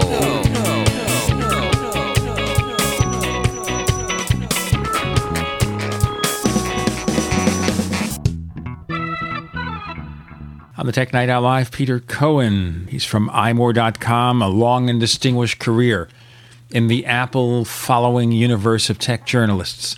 Okay, so you heard the point that I made about moving the order of your email accounts and making it rigid in the mail preference pane. Why did they do that? I wish I knew. It's like taking functionality out of something. And it doesn't make sense. Like, for example, you want to delete an email account. Mm-hmm. Okay. Now, in the past, you just select it, click the minus button. Okay, you want to delete? Yeah. Now what it does is it opens up system preferences. So now you have your internet accounts listed in the internet accounts preference pane. But it's like, why can't you just delete it from mail? Why does it have to take you back there? I think maybe Apple thinks it's making it simpler, but no, it's making it harder. Yeah, Apple is making it harder, and unnecessarily so. But it's a forest through the trees sort of thing sometimes. This isn't the first time we've been through this cycle before, and it'll undoubtedly happen again. Let's just hope that they get it fixed once and for all with 10.10, so we don't have to worry about this stuff anymore. Now, understand here, I have tried a lot of different email clients. I've tried Thunderbird, which gets minor updates these days, doesn't get the emphasis it used to. I've tried Microsoft Outlook 2011 for the Mac, which I find very, very nearly unusable, incredibly slow to download messages. Really bad, really badly designed. It's got some good ideas, but they need to clean it up, get rid of all the cruft, whatever. I've tried lots of different email clients, and despite the flaws, I go back to Mail because it's the least irritating of all of them, which is damning with faint praise, I gather. Have you tried any of the other ones, like AirMail? Yes, I don't like it. It just doesn't do things the way I like. There's no comfort level with it. So I've tried a few. I've tried a couple of others. And at one point, I was writing some short manuals for a company that provided hosted email services. So I wrote up how to set it up in different email packages. And none of them really were that good. I just think that somebody out there has to rethink email and come up with something that really works. And maybe the others work for you or somebody else. But right now, as I said, Mail is the least bad. Yeah, and that is certainly damning with faint praise. So if you're designing Mail, you're a member of this expanded OS 10.10 team, is there something you'd like to change? Is there something that I'd like to change specifically? Like my pet peeve? Sure. My pet peeve with Mavericks? Mail specifically. Oh, with Mail in general? Mm-hmm. It's nothing than what I wasn't saying before. Improve reliability. I mean, stuff just doesn't work. It's a hot mess. So it's a matter of just cleaning everything up, making things that should work properly really do what they're supposed to do. It's just a matter of a back-end cleaning up of all the stuff that's buggy or slow or causes it to crash, that kind of thing. Yeah, absolutely. I don't think that we're due for any major interface, rework for Mail. I mean, Mail is Mail, right? There's only so much that you can do with Mail that is going to make your life useful. So it's got to be under the hood stuff. Absolutely. Let's move briefly to iOS 8. Okay. So with iOS 8, there's already speculation about what Apple might do, one of which is to consider some kind of health-related or health and fitness-related app or system of apps. Do you think that looks possible? Yeah, we've read all about HealthBook, the sort of companion to Passport in a way. I mean, Passbook in a way. But I think it would be a natural progression. But I also think that you've already got that technology embedded right into iOS 7, and we're using it, in many cases without even really being aware of using it. With the iPhone 5S and the M7 coprocessor, Nike Plus Move sits on my phone. I installed it once, months and months ago when it first came out, and it collects all the information I need to know about, how much I've moved today, how much distance, duration, important information for understanding and monitoring my health. So that's just been a very natural progression in the way that this technology works. So maybe I'm in the minority here, but I don't think that it's any secret that that's going to continue to evolve as we get new versions of iOS. Now, when we have a situation here where iPad specifically is become more of a productivity tool, we have productivity tool, we have Office for iPad now, shouldn't Apple allow for a central document repository rather than having each app own its own collection of documents? That gets to be wasteful of resources, doesn't it? Well, it's interesting that you should bring that up because my colleague at imore.com, Renee Ritchie, has written on this very subject. And he thinks very strongly that there is a need for some kind of more sophisticated way of accessing your files than you really can now in iOS, that it really kind of gets in the way of the experience. So I would agree with both of you. I think that it's an important thing. You wonder why Apple hasn't done it already. I understand they're heavy into security issues. Unlike Android, which is riddled with security problems, Apple has taken many steps to really harden iOS against security. There aren't that many problems. Well, you could be able to handle files without causing problems. And Renee's brought up the same point. It's true. There are ways that you can compartmentalize it to reduce the likelihood that anything's going to go wrong, for sure. But that's only come with time, and it's come with understanding a better, I think, in a better way of how people would like to use their devices. So, sometimes it just takes whatever company is working on that. In this case, it's Apple, a chance to figure that out. It'd be nice to see. I don't know if it's going to be in iOS 8, or not, but it would be nice to see. Now, the other feature is multitasking. And I think if you have a 9.7-inch screen, and you consider the size of the original Mac screens from the 1980s, the compact Mac, which is a 9-inch screen or something like that, which far lower resolution, shouldn't you be able to have more than one document on the screen at a time? You're using Office for iPad after all. Yeah, as a multitasking device, it kind of fails. I mean, have you ever tried to copy and paste anything in iOS? Yes. It is an exercise in frustration. Frustrating indeed. There are things that we do trivially on the Mac that are still difficult to do on iOS. And conversely, there are things that we do on the Mac that are a lot more complicated than they need to be, that we do much more elegantly in iOS. I think it kind of cuts both ways. That's my theme of the day. Okay, so I was thinking here, if Apple were to do this, it would be only for iPads, because it makes no sense, whatever, on iPhone. But that's fine. Allow that to happen because you're considering this as more and more a productivity product. And I think the arrival of Office for iPad made it more important for Apple to consider this. I think you're right. I think that you're absolutely right. The interesting thing that I find about the iPad especially is that it doesn't seem to follow, at least this has been my experience anyway, and I admit I'm just drawing on anecdotal stuff here, not any sort of deep analysis of this, is that people don't replace their iPads the same way that they replace their Macs or their iPhones. Has that been your experience, Gene? Well, there's no reason to replace it unless you want something that uses a newer operating system and you have the first generation iPad, or it's a little bit slow for you. That's the only reason you're going to replace it, because that thing can theoretically run for many, many years. You see, with a normal Mac, at least the older Macs, you have a mechanical hard drive. The hard drive's going to fail eventually. There's going to be various and sundry reasons to update. But even then, it might be 5-6 years before you do.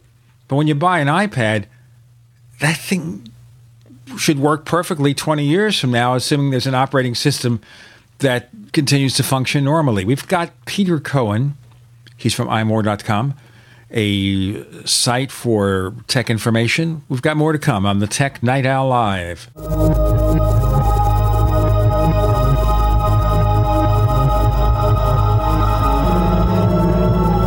Great minds think alike. The network for the independent-minded. The Genesis Communications Network. GCN. If you own a business, you need customers, right? Well, your potential customers are listening to this radio program right now, and I can help you reach them. Hi, I'm Matt Brower, a national marketing executive at the radio network responsible for this program. I can help you customize a national radio campaign that fits your budget, large or small, while targeting your specific audience. Contact me to learn how radio advertising can make your business more profitable. mbrower@gcnlive.com. That's mbrower@gcnlive.com. We the people grow cotton, weave fabric, engrave ink, embed strips and fibers to protect from counterfeit, then carting to a private bank, having it lent back at interest, forcing taxes to service debt. This capitalism, or was Jefferson correct when stating a central bank issuing the public currency is a greater menace to the liberties of the people than a standing army? Ted Anderson, I'm placing a free silver dollar in a book that explains our monetary system. Call for your copy, 800-686-2237. It's time to understand the system. Call 800-686-2237. That's 800-686-2237. There are many things the human body can do very well, but maintaining the proper pH level isn't always one of them. That's where AlkaVision Plasma pH Drops can make a world of difference. AlkaVision Plasma pH Drops helps your body do what's natural. Just a few drops a day helps rid your body of harmful waste and acid while promoting health and restoring vibrance and energy. Alkalizing boosts your immune system and can help fight headaches, irritability, cramping, and insomnia. Alkalizing also helps the body fight depression and even bone loss. To learn more about the importance of alkalizing and how you can find life-changing and vital balance, please visit AlkaVision's brand new website at alkavision.com. Same great products, but now easier to use and more informative than ever before. To get your very own Plasma pH Drops for just $29.95, call 800-518-7615 or visit alkavision.com. That's ALKA vision.com. Alkalize your body and supercharge your health at the new alkavision.com. Welcome back to the Tech Night Owl Live, where you never know what's going to happen next. And now, here's Gene Steinberg.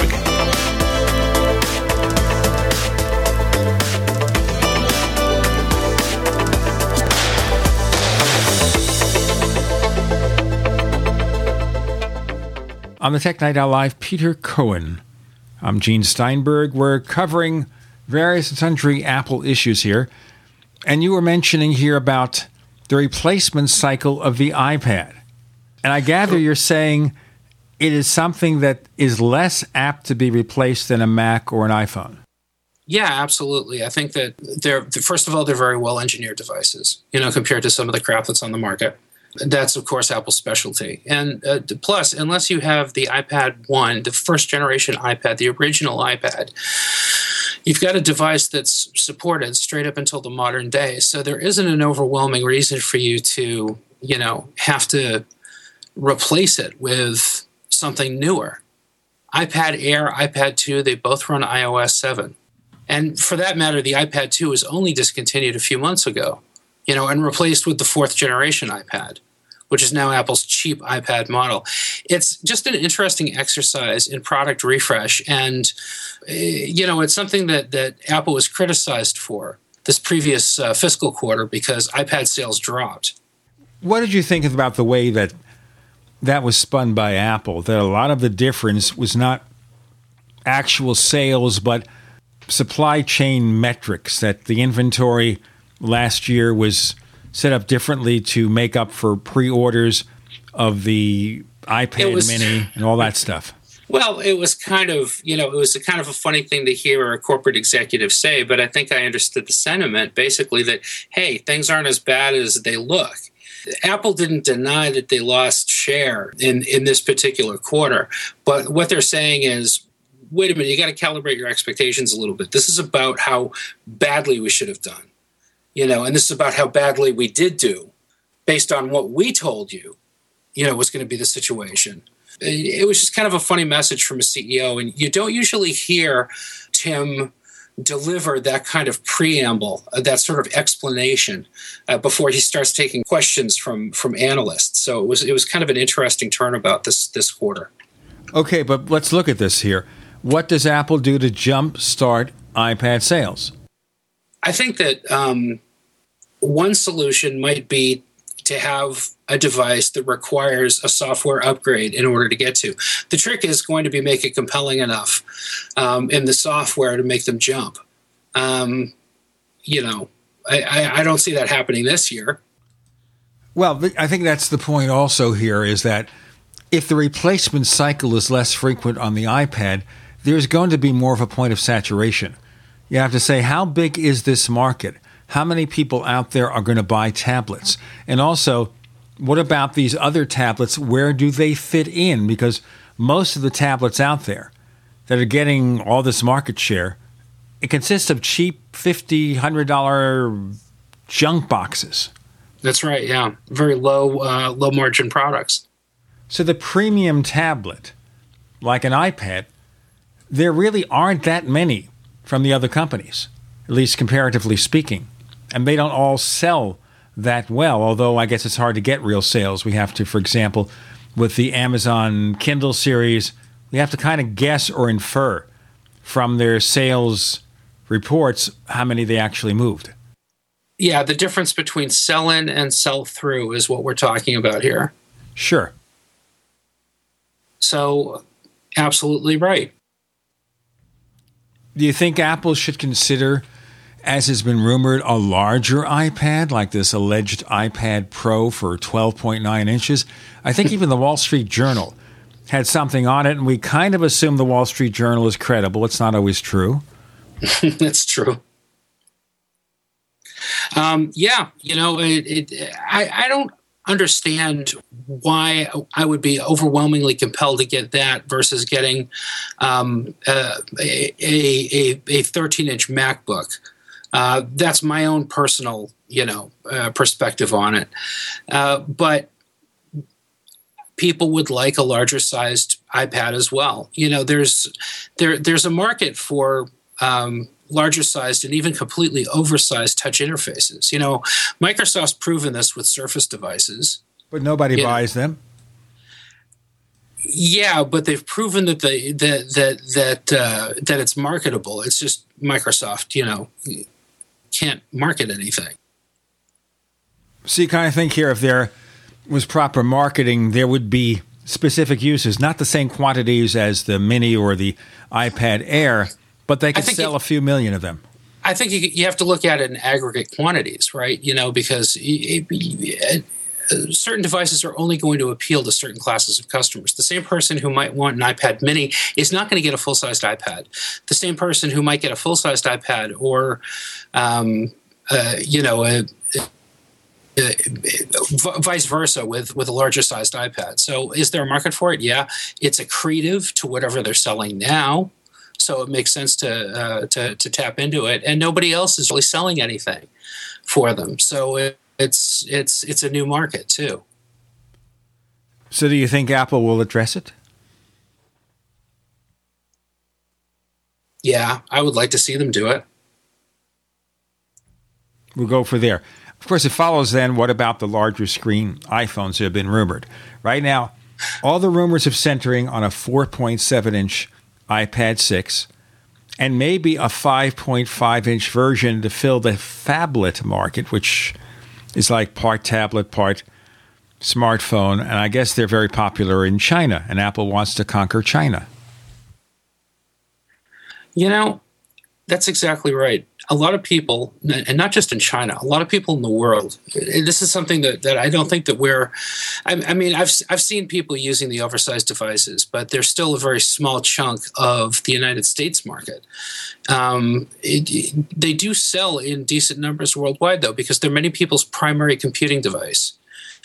They don't have a computer to go to. They don't even have a full-sized iPad to go to. They've just got whatever device they've got in their pocket to interact with in any meaningful way with the internet and the world at large. So these devices have a market. It's a market that makes sense. I would like to see Apple differentiate this year's model just in size, exactly like they did it with the iPad Air and the iPad Mini with Retina display. Make the only difference the size of the device and the price of the device. That seems to make sense from a product strategy standpoint. Don't you agree, Gene? Well, I think there'll be natural hardware adjustments, maybe a faster processor, other improvements, maybe better camera, that kind of thing. Just natural things, not revolutionary, but natural evolution of the product. But the larger screen, yes, it would be debatable whether I'd want one or not. But I kind of expect a lot of people. Pardon?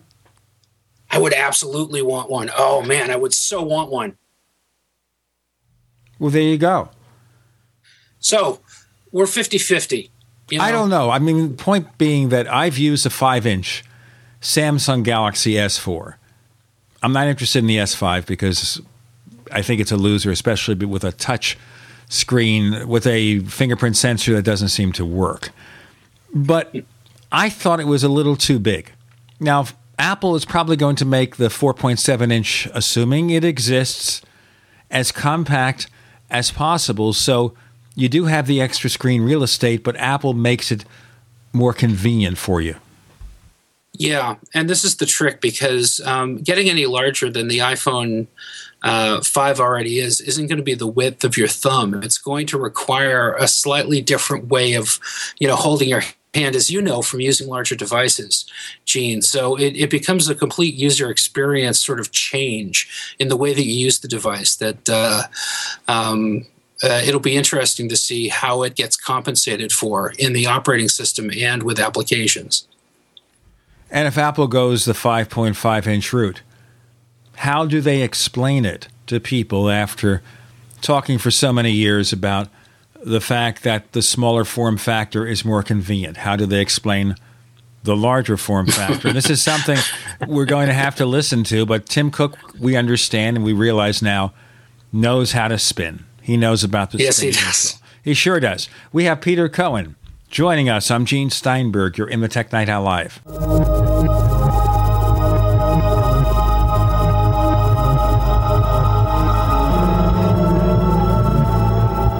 First came Attack of the Rockoids, and it was a critically acclaimed success. And now there is The Coming of the Protectors. A former military intelligence man is contacted by a space woman in a dream that turns out to be a nightmare because evil forces on her distant planet are planning to conquer the Earth. This is gripping science fiction of the classic kind. Attack of the Rockoids and The Coming of the Protectors. Find out more at rockoids.com. That's Rockoids, ROCKOIDS.com. So here's what happened. I was placing an order online. The site went down. It took hours before it returned, but I had already placed the order with another company. If your site goes down, you could lose business. And if you have a business or personal site, you'll want to know it's easy to run and it will stay online. At iWeb, your site is hosted on one of the most reliable networks in the world. Talk to a sales rep at iWeb.com. Use the promo code TechNightOwl for a special discount. Adam Miller here with Midas Resources. Today, April 21st, 2014, gold opened at $12.9880. A 1-ounce gold coin can be purchased for $13.46, $6.73 for a half ounce, or $3.3650 for a quarter ounce. That's $13.46, $6.73, and $3.3650. Hi, this is Ted Anderson. Have you ever wondered why banks, stockbrokers, investment advisors won't talk about gold IRAs? Wait a sec. Gold and silver is going up while Congress is trying to settle on the next debt increase. And there's no end to this madness. That old 401k and IRA can be converted into physical gold without tax consequences. I explained this in my book, 10 Reasons to Buy Gold. Don't let time slip away. Call for your free copy today, 800-686-2237. Get away from that Washington spin and get honest answers about gold. 800-686-2237. The book is free, 800-686-2237.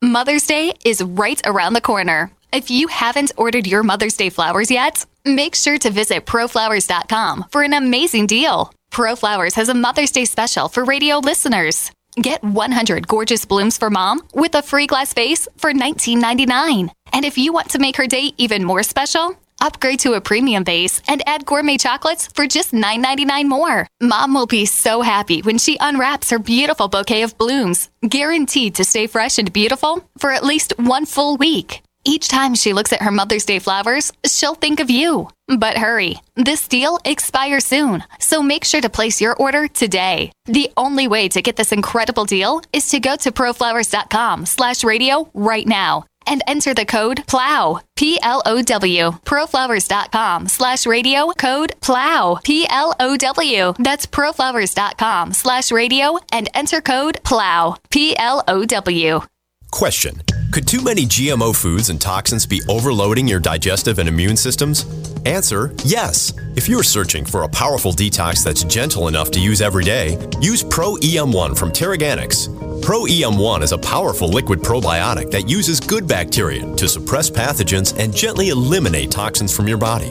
A healthy digestive system will cleanse and remove toxins, support weight loss, improve absorption of food nutrients, and aid in controlling yeast and other infections. Pro EM1 is made with only non-GMO and certified organic ingredients, has no preservatives, and is dairy, soy, wheat, and gluten-free. Pro EM1 is the key to your digestive health. Order Pro EM1 Daily Probiotic Cleanse at Terraganics.com, spelled Terraganix.com, or call toll-free 866-369-3678. That's 866-369-3678. Also available through Amazon Prime. Pro EM1 from Terraganics. Life's getting better.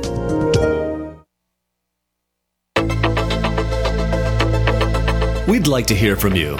If you have a comment or question about the Tech Night Owl Live, please send it to news@technightowl.com. That's news@technightowl.com. If you'd like to discuss today's show with fellow night owls, visit our community forums at forum.technightowl.com. That's forum.technightowl.com. So when they introduce the next iPhone with the expected larger screens, whether there are two models or just one, we know that they will figure a way to explain its existence.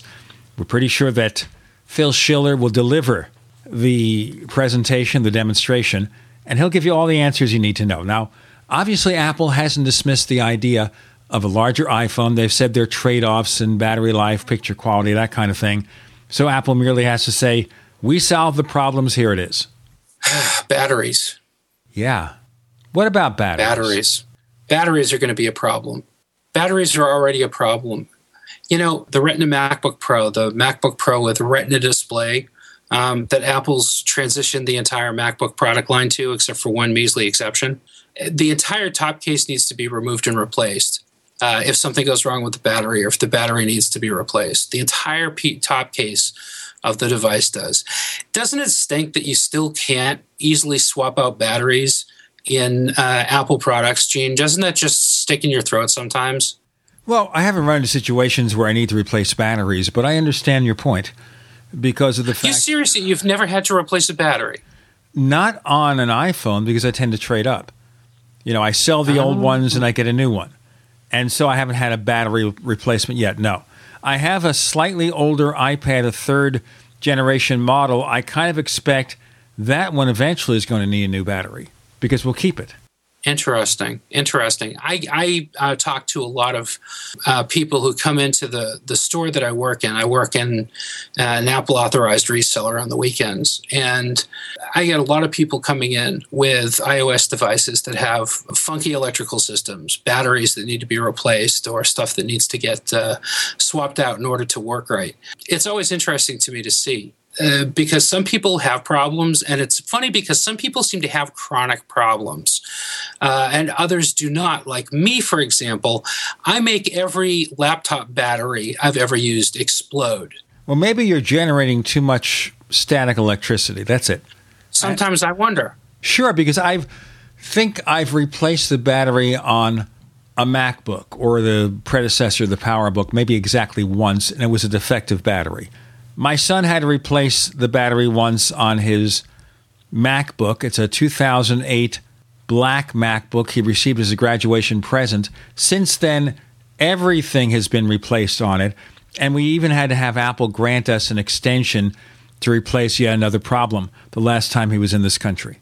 But so we had the 3-year Apple Care, which really extended to 4 years by the time we replaced everything. But it's not just Macs. A lot of iOS devices need to be serviced because not everybody trades up like you do, Gene. A lot of people hang on to their stuff for 2 years or 3 years or however long they can get out of it, and that stuff stops working right in larger quantities the older you get. My trick is that I sell the old device. If you sell the old device, say 2 years old, you normally get enough money from it on the used market if it's in really good condition to cover all or most of the cost of upgrading. So upgrading does not, as a practical matter, cost me anything. I have the same wireless contract with AT&T. I guess I'm cheaper than you, and my use case is different because I'm the father of 3 children. So we exercise sort of the trickle-down approach to economics in this house, which means that if I buy one product, they're usually using the product in a year or 2 years after I stop using it.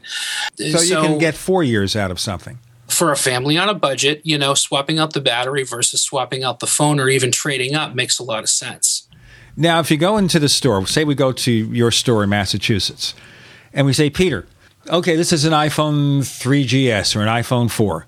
Battery is shot. What's it cost, $100 and change?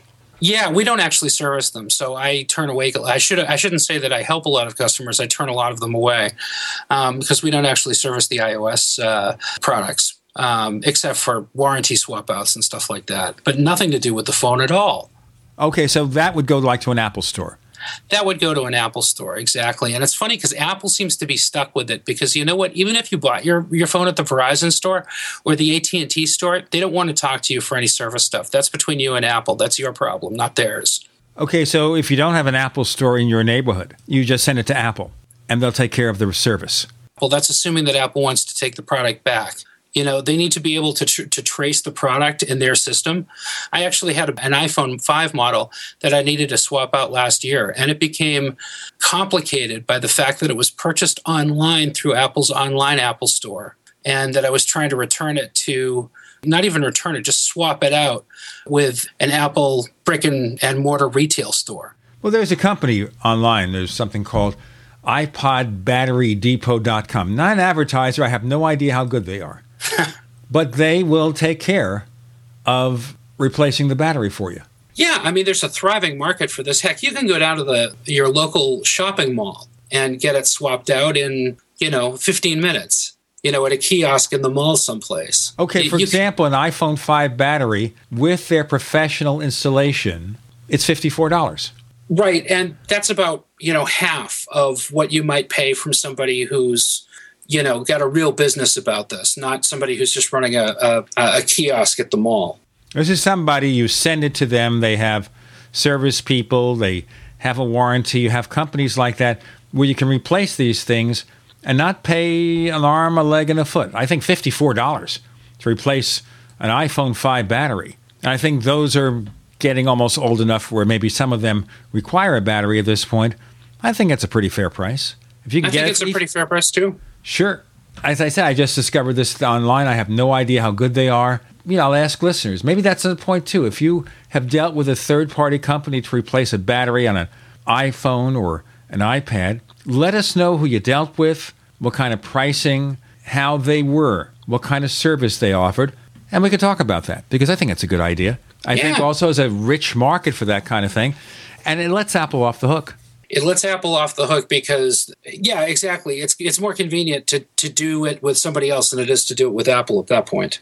Sure, and if you live in a big city, there might even be one in your city. You can go to, here's my iPhone, I'll pick it up tomorrow morning, got the battery, here's $55, $60, $70. I'm happy, you're happy, we're in good shape. Where it really costs money, of course, is if you have to replace things other than the battery, like the display. That's a big expense.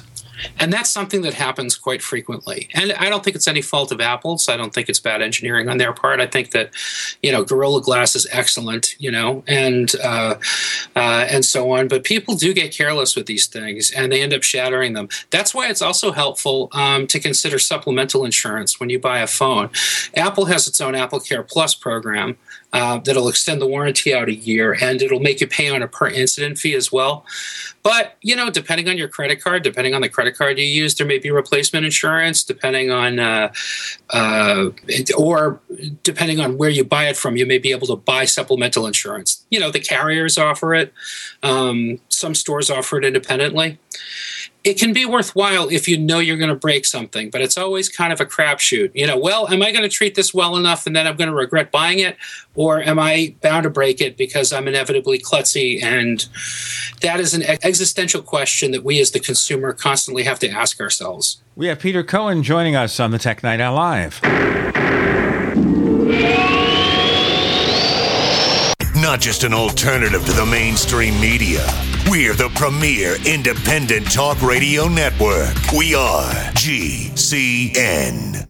Graphic Converter is the image manipulation tool for the rest of us. It does not use any database. You get full control of all your files. Want to view the images of a folder? Drag it into Graphic Converter and a powerful browser opens up to show your image files. You could use it for slideshows. You could use it to import images from digital cameras or from scanners. Need to do some image editing? You can do that too in Graphic Converter. Also print catalogs. Convert from so many formats I can't even list them. Download now to see if Graphic Converter is good for you, like 1.5 million other users. Guess what? You could save money when you buy Graphic Converter. Use the coupon code Night Owl. Use the coupon code Night Owl to get a special price for Graphic Converter. Go to lemkesoft.com. That's LEMKEsoft.com. Lemkesoft.com. LEMKEsoft.com.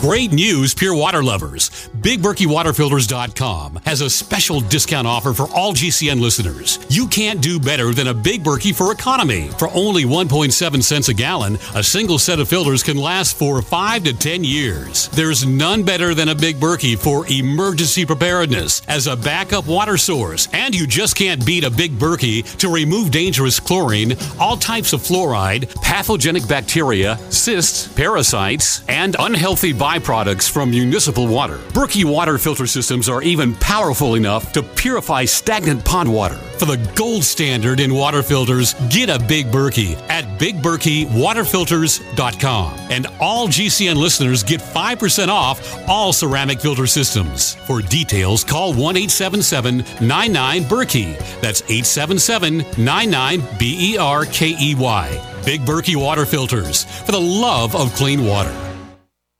I will never forget the day my son Jeremy told me he hated me and slammed the door in my face. I'm behavioral therapist Janet Lehman. Behavior problems can turn the child you love and your life into a nightmare. That's why my husband James and I created the Total Transformation, the step-by-step program that shows you how to fix the worst behavior problems and get your child to respect and listen to you again. No matter what the behavior, defiance, backtalk, angry outbursts, disrespect, we can help you stop it. Now you can get the Total Transformation for free. All you need to do is get the program and let us know how it works for you. You can keep it forever for free. Limited number of free programs available. Call now. 1-888-912-1595. 1-888-912-1595. That's 1-888-912-1595. 1-888-912-1595. There are many things the human body can do very well, but maintaining the proper pH level isn't always one of them. That's where AlkaVision Plasma pH Drops can make a world of difference. AlkaVision Plasma pH Drops helps your body do what's natural. Just a few drops a day helps rid your body of harmful waste and acid while promoting health and restoring vibrance and energy. Alkalizing boosts your immune system and can help fight headaches, irritability, cramping, and insomnia. Alkalizing also helps the body fight depression and even bone loss. To learn more about the importance of alkalizing and how you can find life-changing and vital balance, please visit AlkaVision's brand new website at alkavision.com. Same great products, but now easier to use and more informative than ever before. To get your very own Plasma pH Drops for just $29.95, call 800-518-7615 or visit alkavision.com. That's ALKA vision.com. Alkalize your body and supercharge your health at the new alkavision.com.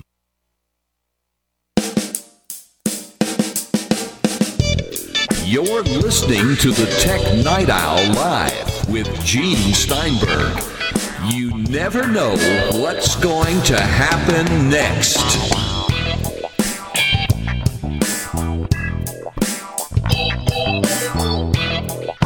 Here on the Tech Night Owl Live, Peter Cohen joins us. We were talking here about iPhone repairability, that kind of thing, and maybe wishing that Apple would make these things easier to service. I think it's criminal that you can't replace RAM on so many Macs anymore.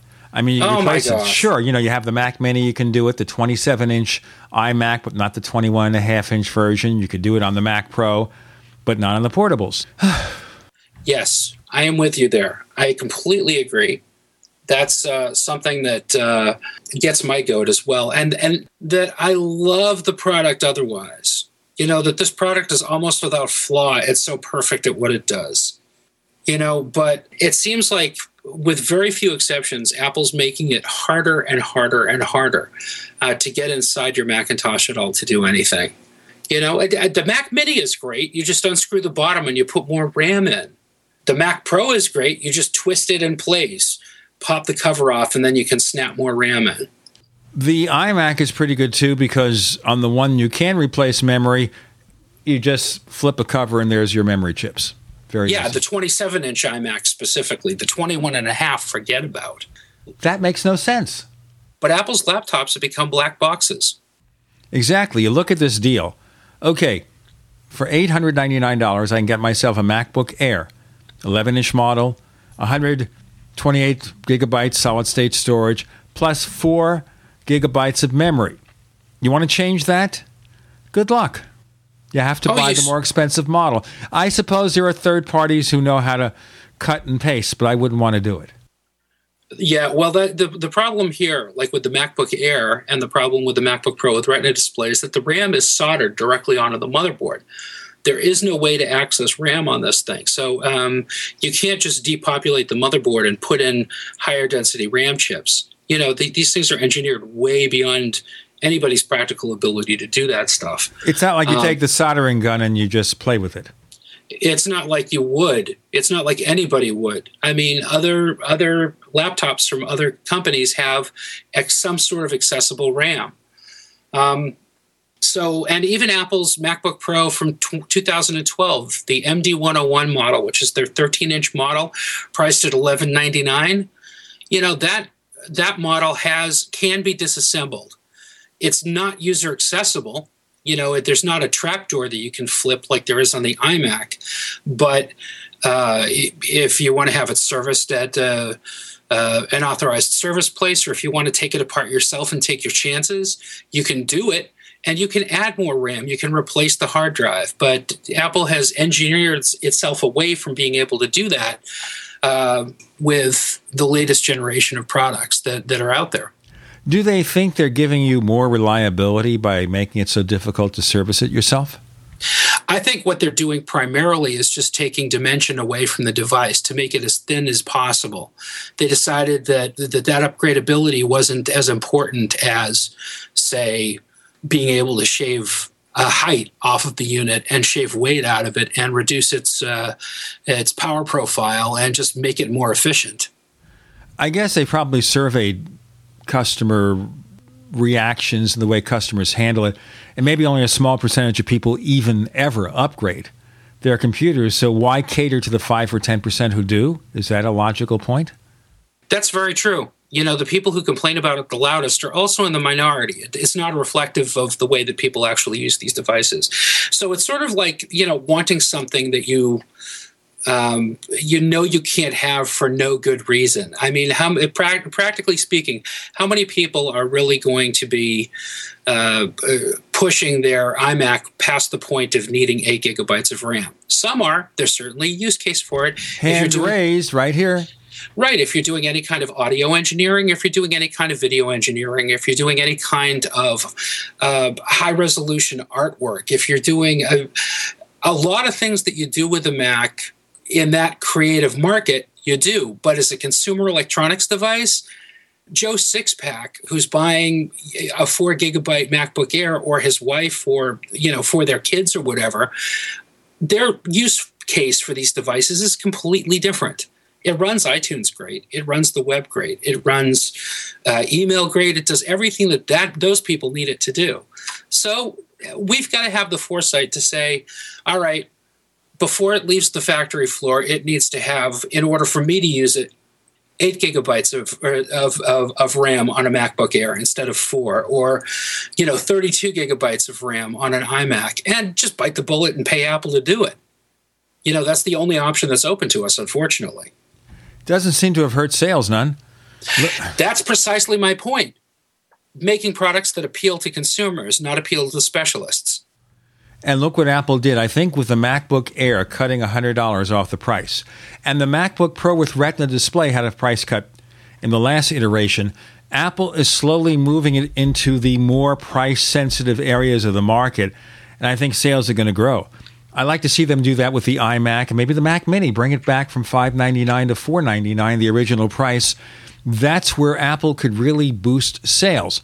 People don't care about the Mac Pro. We expect it to be expensive, and it's still cheaper than any competitor. What's more, Apple can't make enough of them. They're still back-ordered a month for them. Right. And if you look at the prices, I saw this comparison for the Mac Pro where they tried to build a homebrewed version with the high-end Xeon processors and the Fire Pro graphic cards and all this stuff. Even the home-built version, where you buy all the parts yourself, is still a couple of $1,000s more than a fully outfitted Mac Pro. Interesting, isn't it? And if you try to match that Mac Pro with a comparable workstation from Dell or HP, the Mac Pro is still cheaper. But that's been true for a while. People don't mention it. It's true. Apple has the reputation for having the more expensive product, but if you actually take a look at it, the company's been very disruptive on price a few times. The Mac Pro is a practical example. People haven't been able to get near that kind of horsepower for that kind of money, even on the PC, as you just pointed out. But when the iPad first came out, it was the same story. People were guessing that the iPad was going to be an $800 device. Some people guessed it was going to be $1,000. When Apple pulled the curtain back, showed you the iPad, and then announced that the price is going to be $499, that caused gasps in the audience. I bet Samsung gasped. Because right now the only way to go against Apple is to sell cheap gear. And cheap gear means no profit. Apple still has great profits. In fact, their profits went up in the last quarter. That is correct. That's something that was easy to overlook from all the doom and gloom about iPad numbers. But Apple killed on iPhones. And Apple did very well. Apple outpaced the market on Macs, too. Outpaced the PC market, I mean. For 30 out of the past 31 months, the Mac has outpaced the PC. The Mac grew, the PC as a whole declined. And what Apple did, I think, with the MacBook Air, even though it's a very, very minor refresh, very minor, you'll not know the difference. That $100 is very important because, according to one of the surveys I read, the most important price structure in notebooks is the $500 to $1,000 market. That's where the most volume is. By Apple entering that at $899, suddenly they're in the sweet spot. Yeah, they're at the upper end of the sweet spot, but they're certainly in it. What it does is it moves the 11-inch MacBook Air into Ultrabook range, which is where it should have been in the first place. So nice to see Apple getting it there. I think that Apple is going to sell a lot of them at that price. But the other thing to remember is that in that price point, in that $500 to $1,000 price point, there are machines that, compared to the MacBook Air, are going to appeal to a lot of people. Machines with 15-inch screens. In some cases. So the 11-inch MacBook Air is great for people who want it. Lowering the price is going to make it appealing to a larger group of people, but I don't necessarily think that the same person who would spend, say, $500 on a laptop or $700 on a laptop are going to be looking for. It's kind of a specialized use case. I understand. We understand. We have Peter Cohen for one more segment of the Tech Night Owl Live.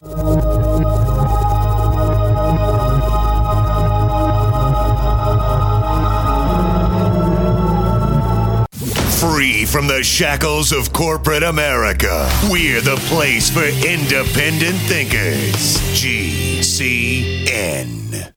Neighbors, are you tired of dealing with a slow web hosting provider?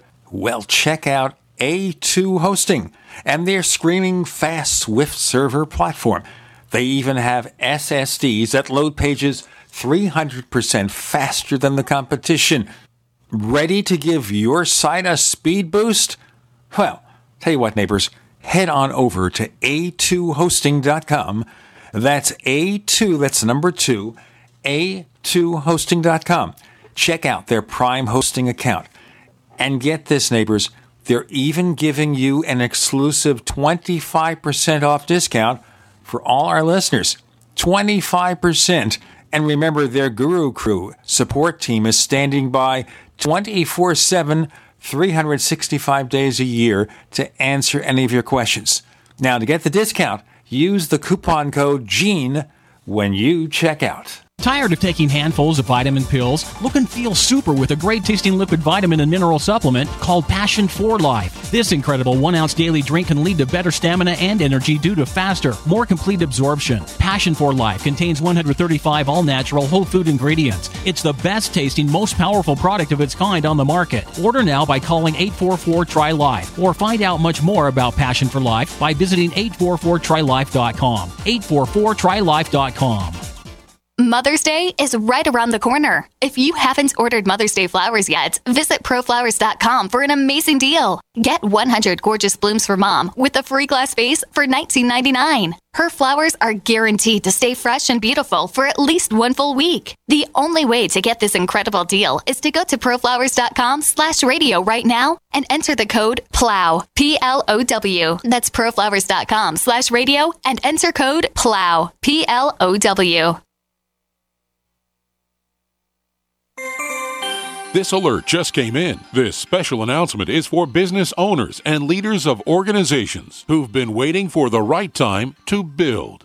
General Steel has made it impossible to wait any longer with rock-bottom prices that could save you thousands. That's right, General Steel, America's leader in pre-engineered structures, is offering buildings at prices you will never see again. Don't miss these prices. A 50 by 100 for $35,000. You heard right, that's 5,000 square feet for $35,000. Manufacturers, if you need a larger building, try a 100 by 100 commercial building for $129,000. You can't afford to rent with these prices. Imagine a 70 by 100-foot church building for under $69,000. With the economy improving and interest rates still at historic lows, you can't afford to wait. So call 866-91-STEEL. Lock in your price now. Call 866-91-STEEL. That's 866-917-8335. You have all seen and heard about the elements of the periodic table. These elements are the building blocks of everything in the universe. You, my friends, are made from these elements. A shortage of any of these important trace elements can lead to disease. Go with the science and take the Lady Talk Health Challenge and get all 90 essential trace elements with a healthy start pack at LadyTalkLive.com. Or call 855-333-LADY. That's 855-333-5239. Research shows it's not just what you put in your body that counts, it's what you put on it as well. Why not use an all-natural, healthy mineral-based makeup that actually benefits your skin? Once you experience the airiness and flawless coverage of Youngevity mineral makeup, you will never use anything else. With Youngevity, the perception of your complexion will be natural perfection. Animal-friendly mineral makeup at Mary Lou Health. That's MARILU Health.com. Or call 855-321-HEALTH. You're listening to the Tech Night Owl live with Gene Steinberg. You never know what's going to happen next.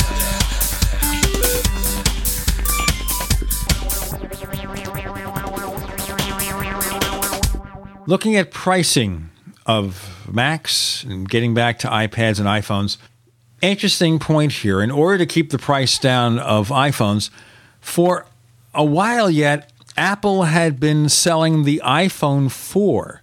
You know, the one with the antenna gate problem, the iPhone 4 from 2010, I believe, in India. I guess maybe some other places, partly because it's cheap and you're going to an emerging country where people can't afford it. But supposedly now they've stopped selling the iPhone 4. Any reason? Well, the only reason for them to stop selling something is because that they're not making enough money at it to make it worth their while. So does that mean in countries like India, the people who buy something like an iPhone, they consider it an aspirational device and they'd rather swing for more money and buy like an iPhone 4S? Or a Galaxy product, you know, or something with, you know, a different feature set. So as you say, it's a matter of sales and everything else, why they discontinued it. Now, that's an interesting point here. Let's look at the future. Assuming there's an iPhone 6, we expect the iPhone 5S becomes the mid-price model. What about the iPhone 5C? Even though it's perceived as a failure, my friend Daniel Aaron Dilger of Apple Insider did a lot of surveying, and he says, you know what? Maybe Apple didn't sell as many as they originally predicted, but they've sold plenty of them, and it outsells a lot of other smartphones. So what do you think? I think that there's a lot of truth to that. You know, look, Apple's never been one to stop selling a product. I don't think that there's room for the iPhone 5C in the U.S. anymore. At least not after this next product cycle. I'd be very surprised if it sticks around. It just doesn't really seem to make a lot of sense, but I could be wrong on this. Well, I understand that for a lot of months it was among the top 3 in sales at the various wireless providers. So it's not that. It obviously will depend on whether Apple perceives that a market still exists for it. And if not, it goes. Simple as that. It becomes the free phone. You know, it becomes the iPhone 4S. Exactly. You know? And then Apple can differentiate on colors, and we, you know, and we'll all be happy because all of a sudden we get choice in the colorful low end Apple products we can use. The iPhone 5C isn't an unpopular model. Daniel's exactly right. All right, so I gather from the pluses and minuses of what you said, maybe there's a 50-50 chance that the iPhone 5C will remain in the lineup after the next model changeover? Who cares? Who cares? Is anybody, you know, listening to this broadcast? Do they care about the 5C? The 5C is there. It's just part of the background. It's not the feature phone. You know, it's not the spotlight phone that we're all interested in. So it can't be of any interest to anybody, right? Sorry if it sounds like I'm if it sounds like I'm satirizing a lot of the stuff that's been posted online. That's because I am. You know, it's the iPhone 5C is fantastic. It's a great phone. Sells in fine quantities. It'll stick around on Apple's low end, and as long as Apple makes money on it, Apple's happy with it. And it becomes a free phone.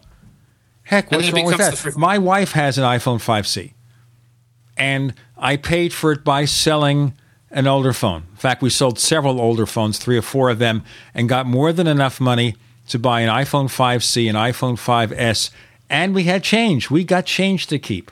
So if you really want to call me a cheapskate about the whole process, well, in that sense I am. I've done that through the years where I sell the older iPhones. I have the latest and greatest technology to write about, but I don't pay any more for it. And that's how it goes. We weren't as wasteful as some people think we were. We actually were able to have a couple of very nice takeout dinners for it. But she's happy with it. She loves it. It's fast enough for almost anybody. Yes, the iPhone 5S is a little faster, except for certain apps where it's a lot faster. Yes, the iPhone 5S has the Touch ID, but right now I have a cut at the top of my thumb, which intrudes onto the fingerprint. So I can't use the Touch ID fingerprint sensor, Can't do it. You scarred yourself. No, it'll heal. It'll heal. That's good. And once it heals, all I have to do is, if it still doesn't work, redo the Touch ID setup. That's right. But you see, you can't do that on the Samsung. You've probably read this. The New York Times tested it. Recode's Walt Mossberg tested it. The touch sensor for fingerprint sensing on the Galaxy S5 from Samsung, their fingerprint sensor does not work. You heard that, right? What a surprise that is to anybody. It's got to be an embarrassment, though. I mean, you bring out this feature because you want to compete with the iPhone 5S. This is the flagship phone from Samsung. And what's the point of the fingerprint sensor if it doesn't work? I think HTC came out with one where it was under the camera in the rear. They put it in the most awkward spot possible. Don't these people test this stuff before it goes on sale? I mean, I'm just asking. Yeah, well, you look at Apple's products and you look at the competition, and there's really no competition now, is there? You wonder why people buy the stuff. People do, but because it's good enough. I mean, it's the same reason why, the Macintosh way back in the day got beat by Windows. Windows was crap at the time, but it was good enough for most people. That's a lot of the factor here, and a lot of the factor with Android phones is there are two factors here. One, it's good enough. I mean, it mostly works, maybe more complicated to set up. Sometimes it's cheaper, so that's good enough. It offers a bigger screen, maybe that's good enough. And because of that, people put up with the defects. Unless they're, of course, spent a lot of time with an iPhone, see that things should mostly work all the time. You shouldn't have to spend all this time with these crazy setups that you have to do with Android. Things should mostly work and do mostly work, and they're good enough for a lot of people. The aesthetic that drives the sale of Apple products is not necessarily the same aesthetic of everywhere else. A lot of people don't have the same needs that iOS users do, or the same interests. Some people just want to have email on their phone. Some people just want to be able to play Angry Birds. They don't care how much they spend on it. They don't. The box itself is a mystery to them, and the software, the operating system software, iOS versus Android, couldn't care less. As long as it does what they want it to do. That's the key thing here. As long as they do what people want them to do, they're going to sell. So, it never fails to amaze me, though, like you're talking about with the HTC thumbprint reader, how wrong things can go in product development, and how major features just aren't very well thought out. Well, you think if anything else is true, when you're using something like a fingerprint sensor, whether it's in-house people or a focus group, you test it with real people. Okay, let's try setting this up. Let's see what's involved. Let's see how it works with people's fingers, assuming their thumbs don't have little cuts on them like mine does. Point being here, see how regular people use it. And then if there's a problem, work it through. Peter Cohen, where do we find more of the things you write about? imore.com and on Twitter at Flarg, Flargh. imore.com, one of my regular daily watering holes when I go online. Thank you. You're very welcome, sir. We also have a place you can find us. On Twitter, we're Tech Night Owl. Once again, we're Tech Night Owl on Twitter. You can also go to technightowl.com, which is our internet portal where you find out everything, our forums, our links to our other sites. And this weekend, we have a really interesting guest on our other radio show about UFOs and things that go bump in the night called The Paracast. Our guest will be Lloyd Auerbach. He's considered one of the world's top paranormal investigators. We're happy to have him on the Paracast at Paracast.com. Once again, that's Paracast.com. But right here, right now, on the Tech Night Owl Live, Peter Cohen, thanks for joining us on the show. Thank you, Gene.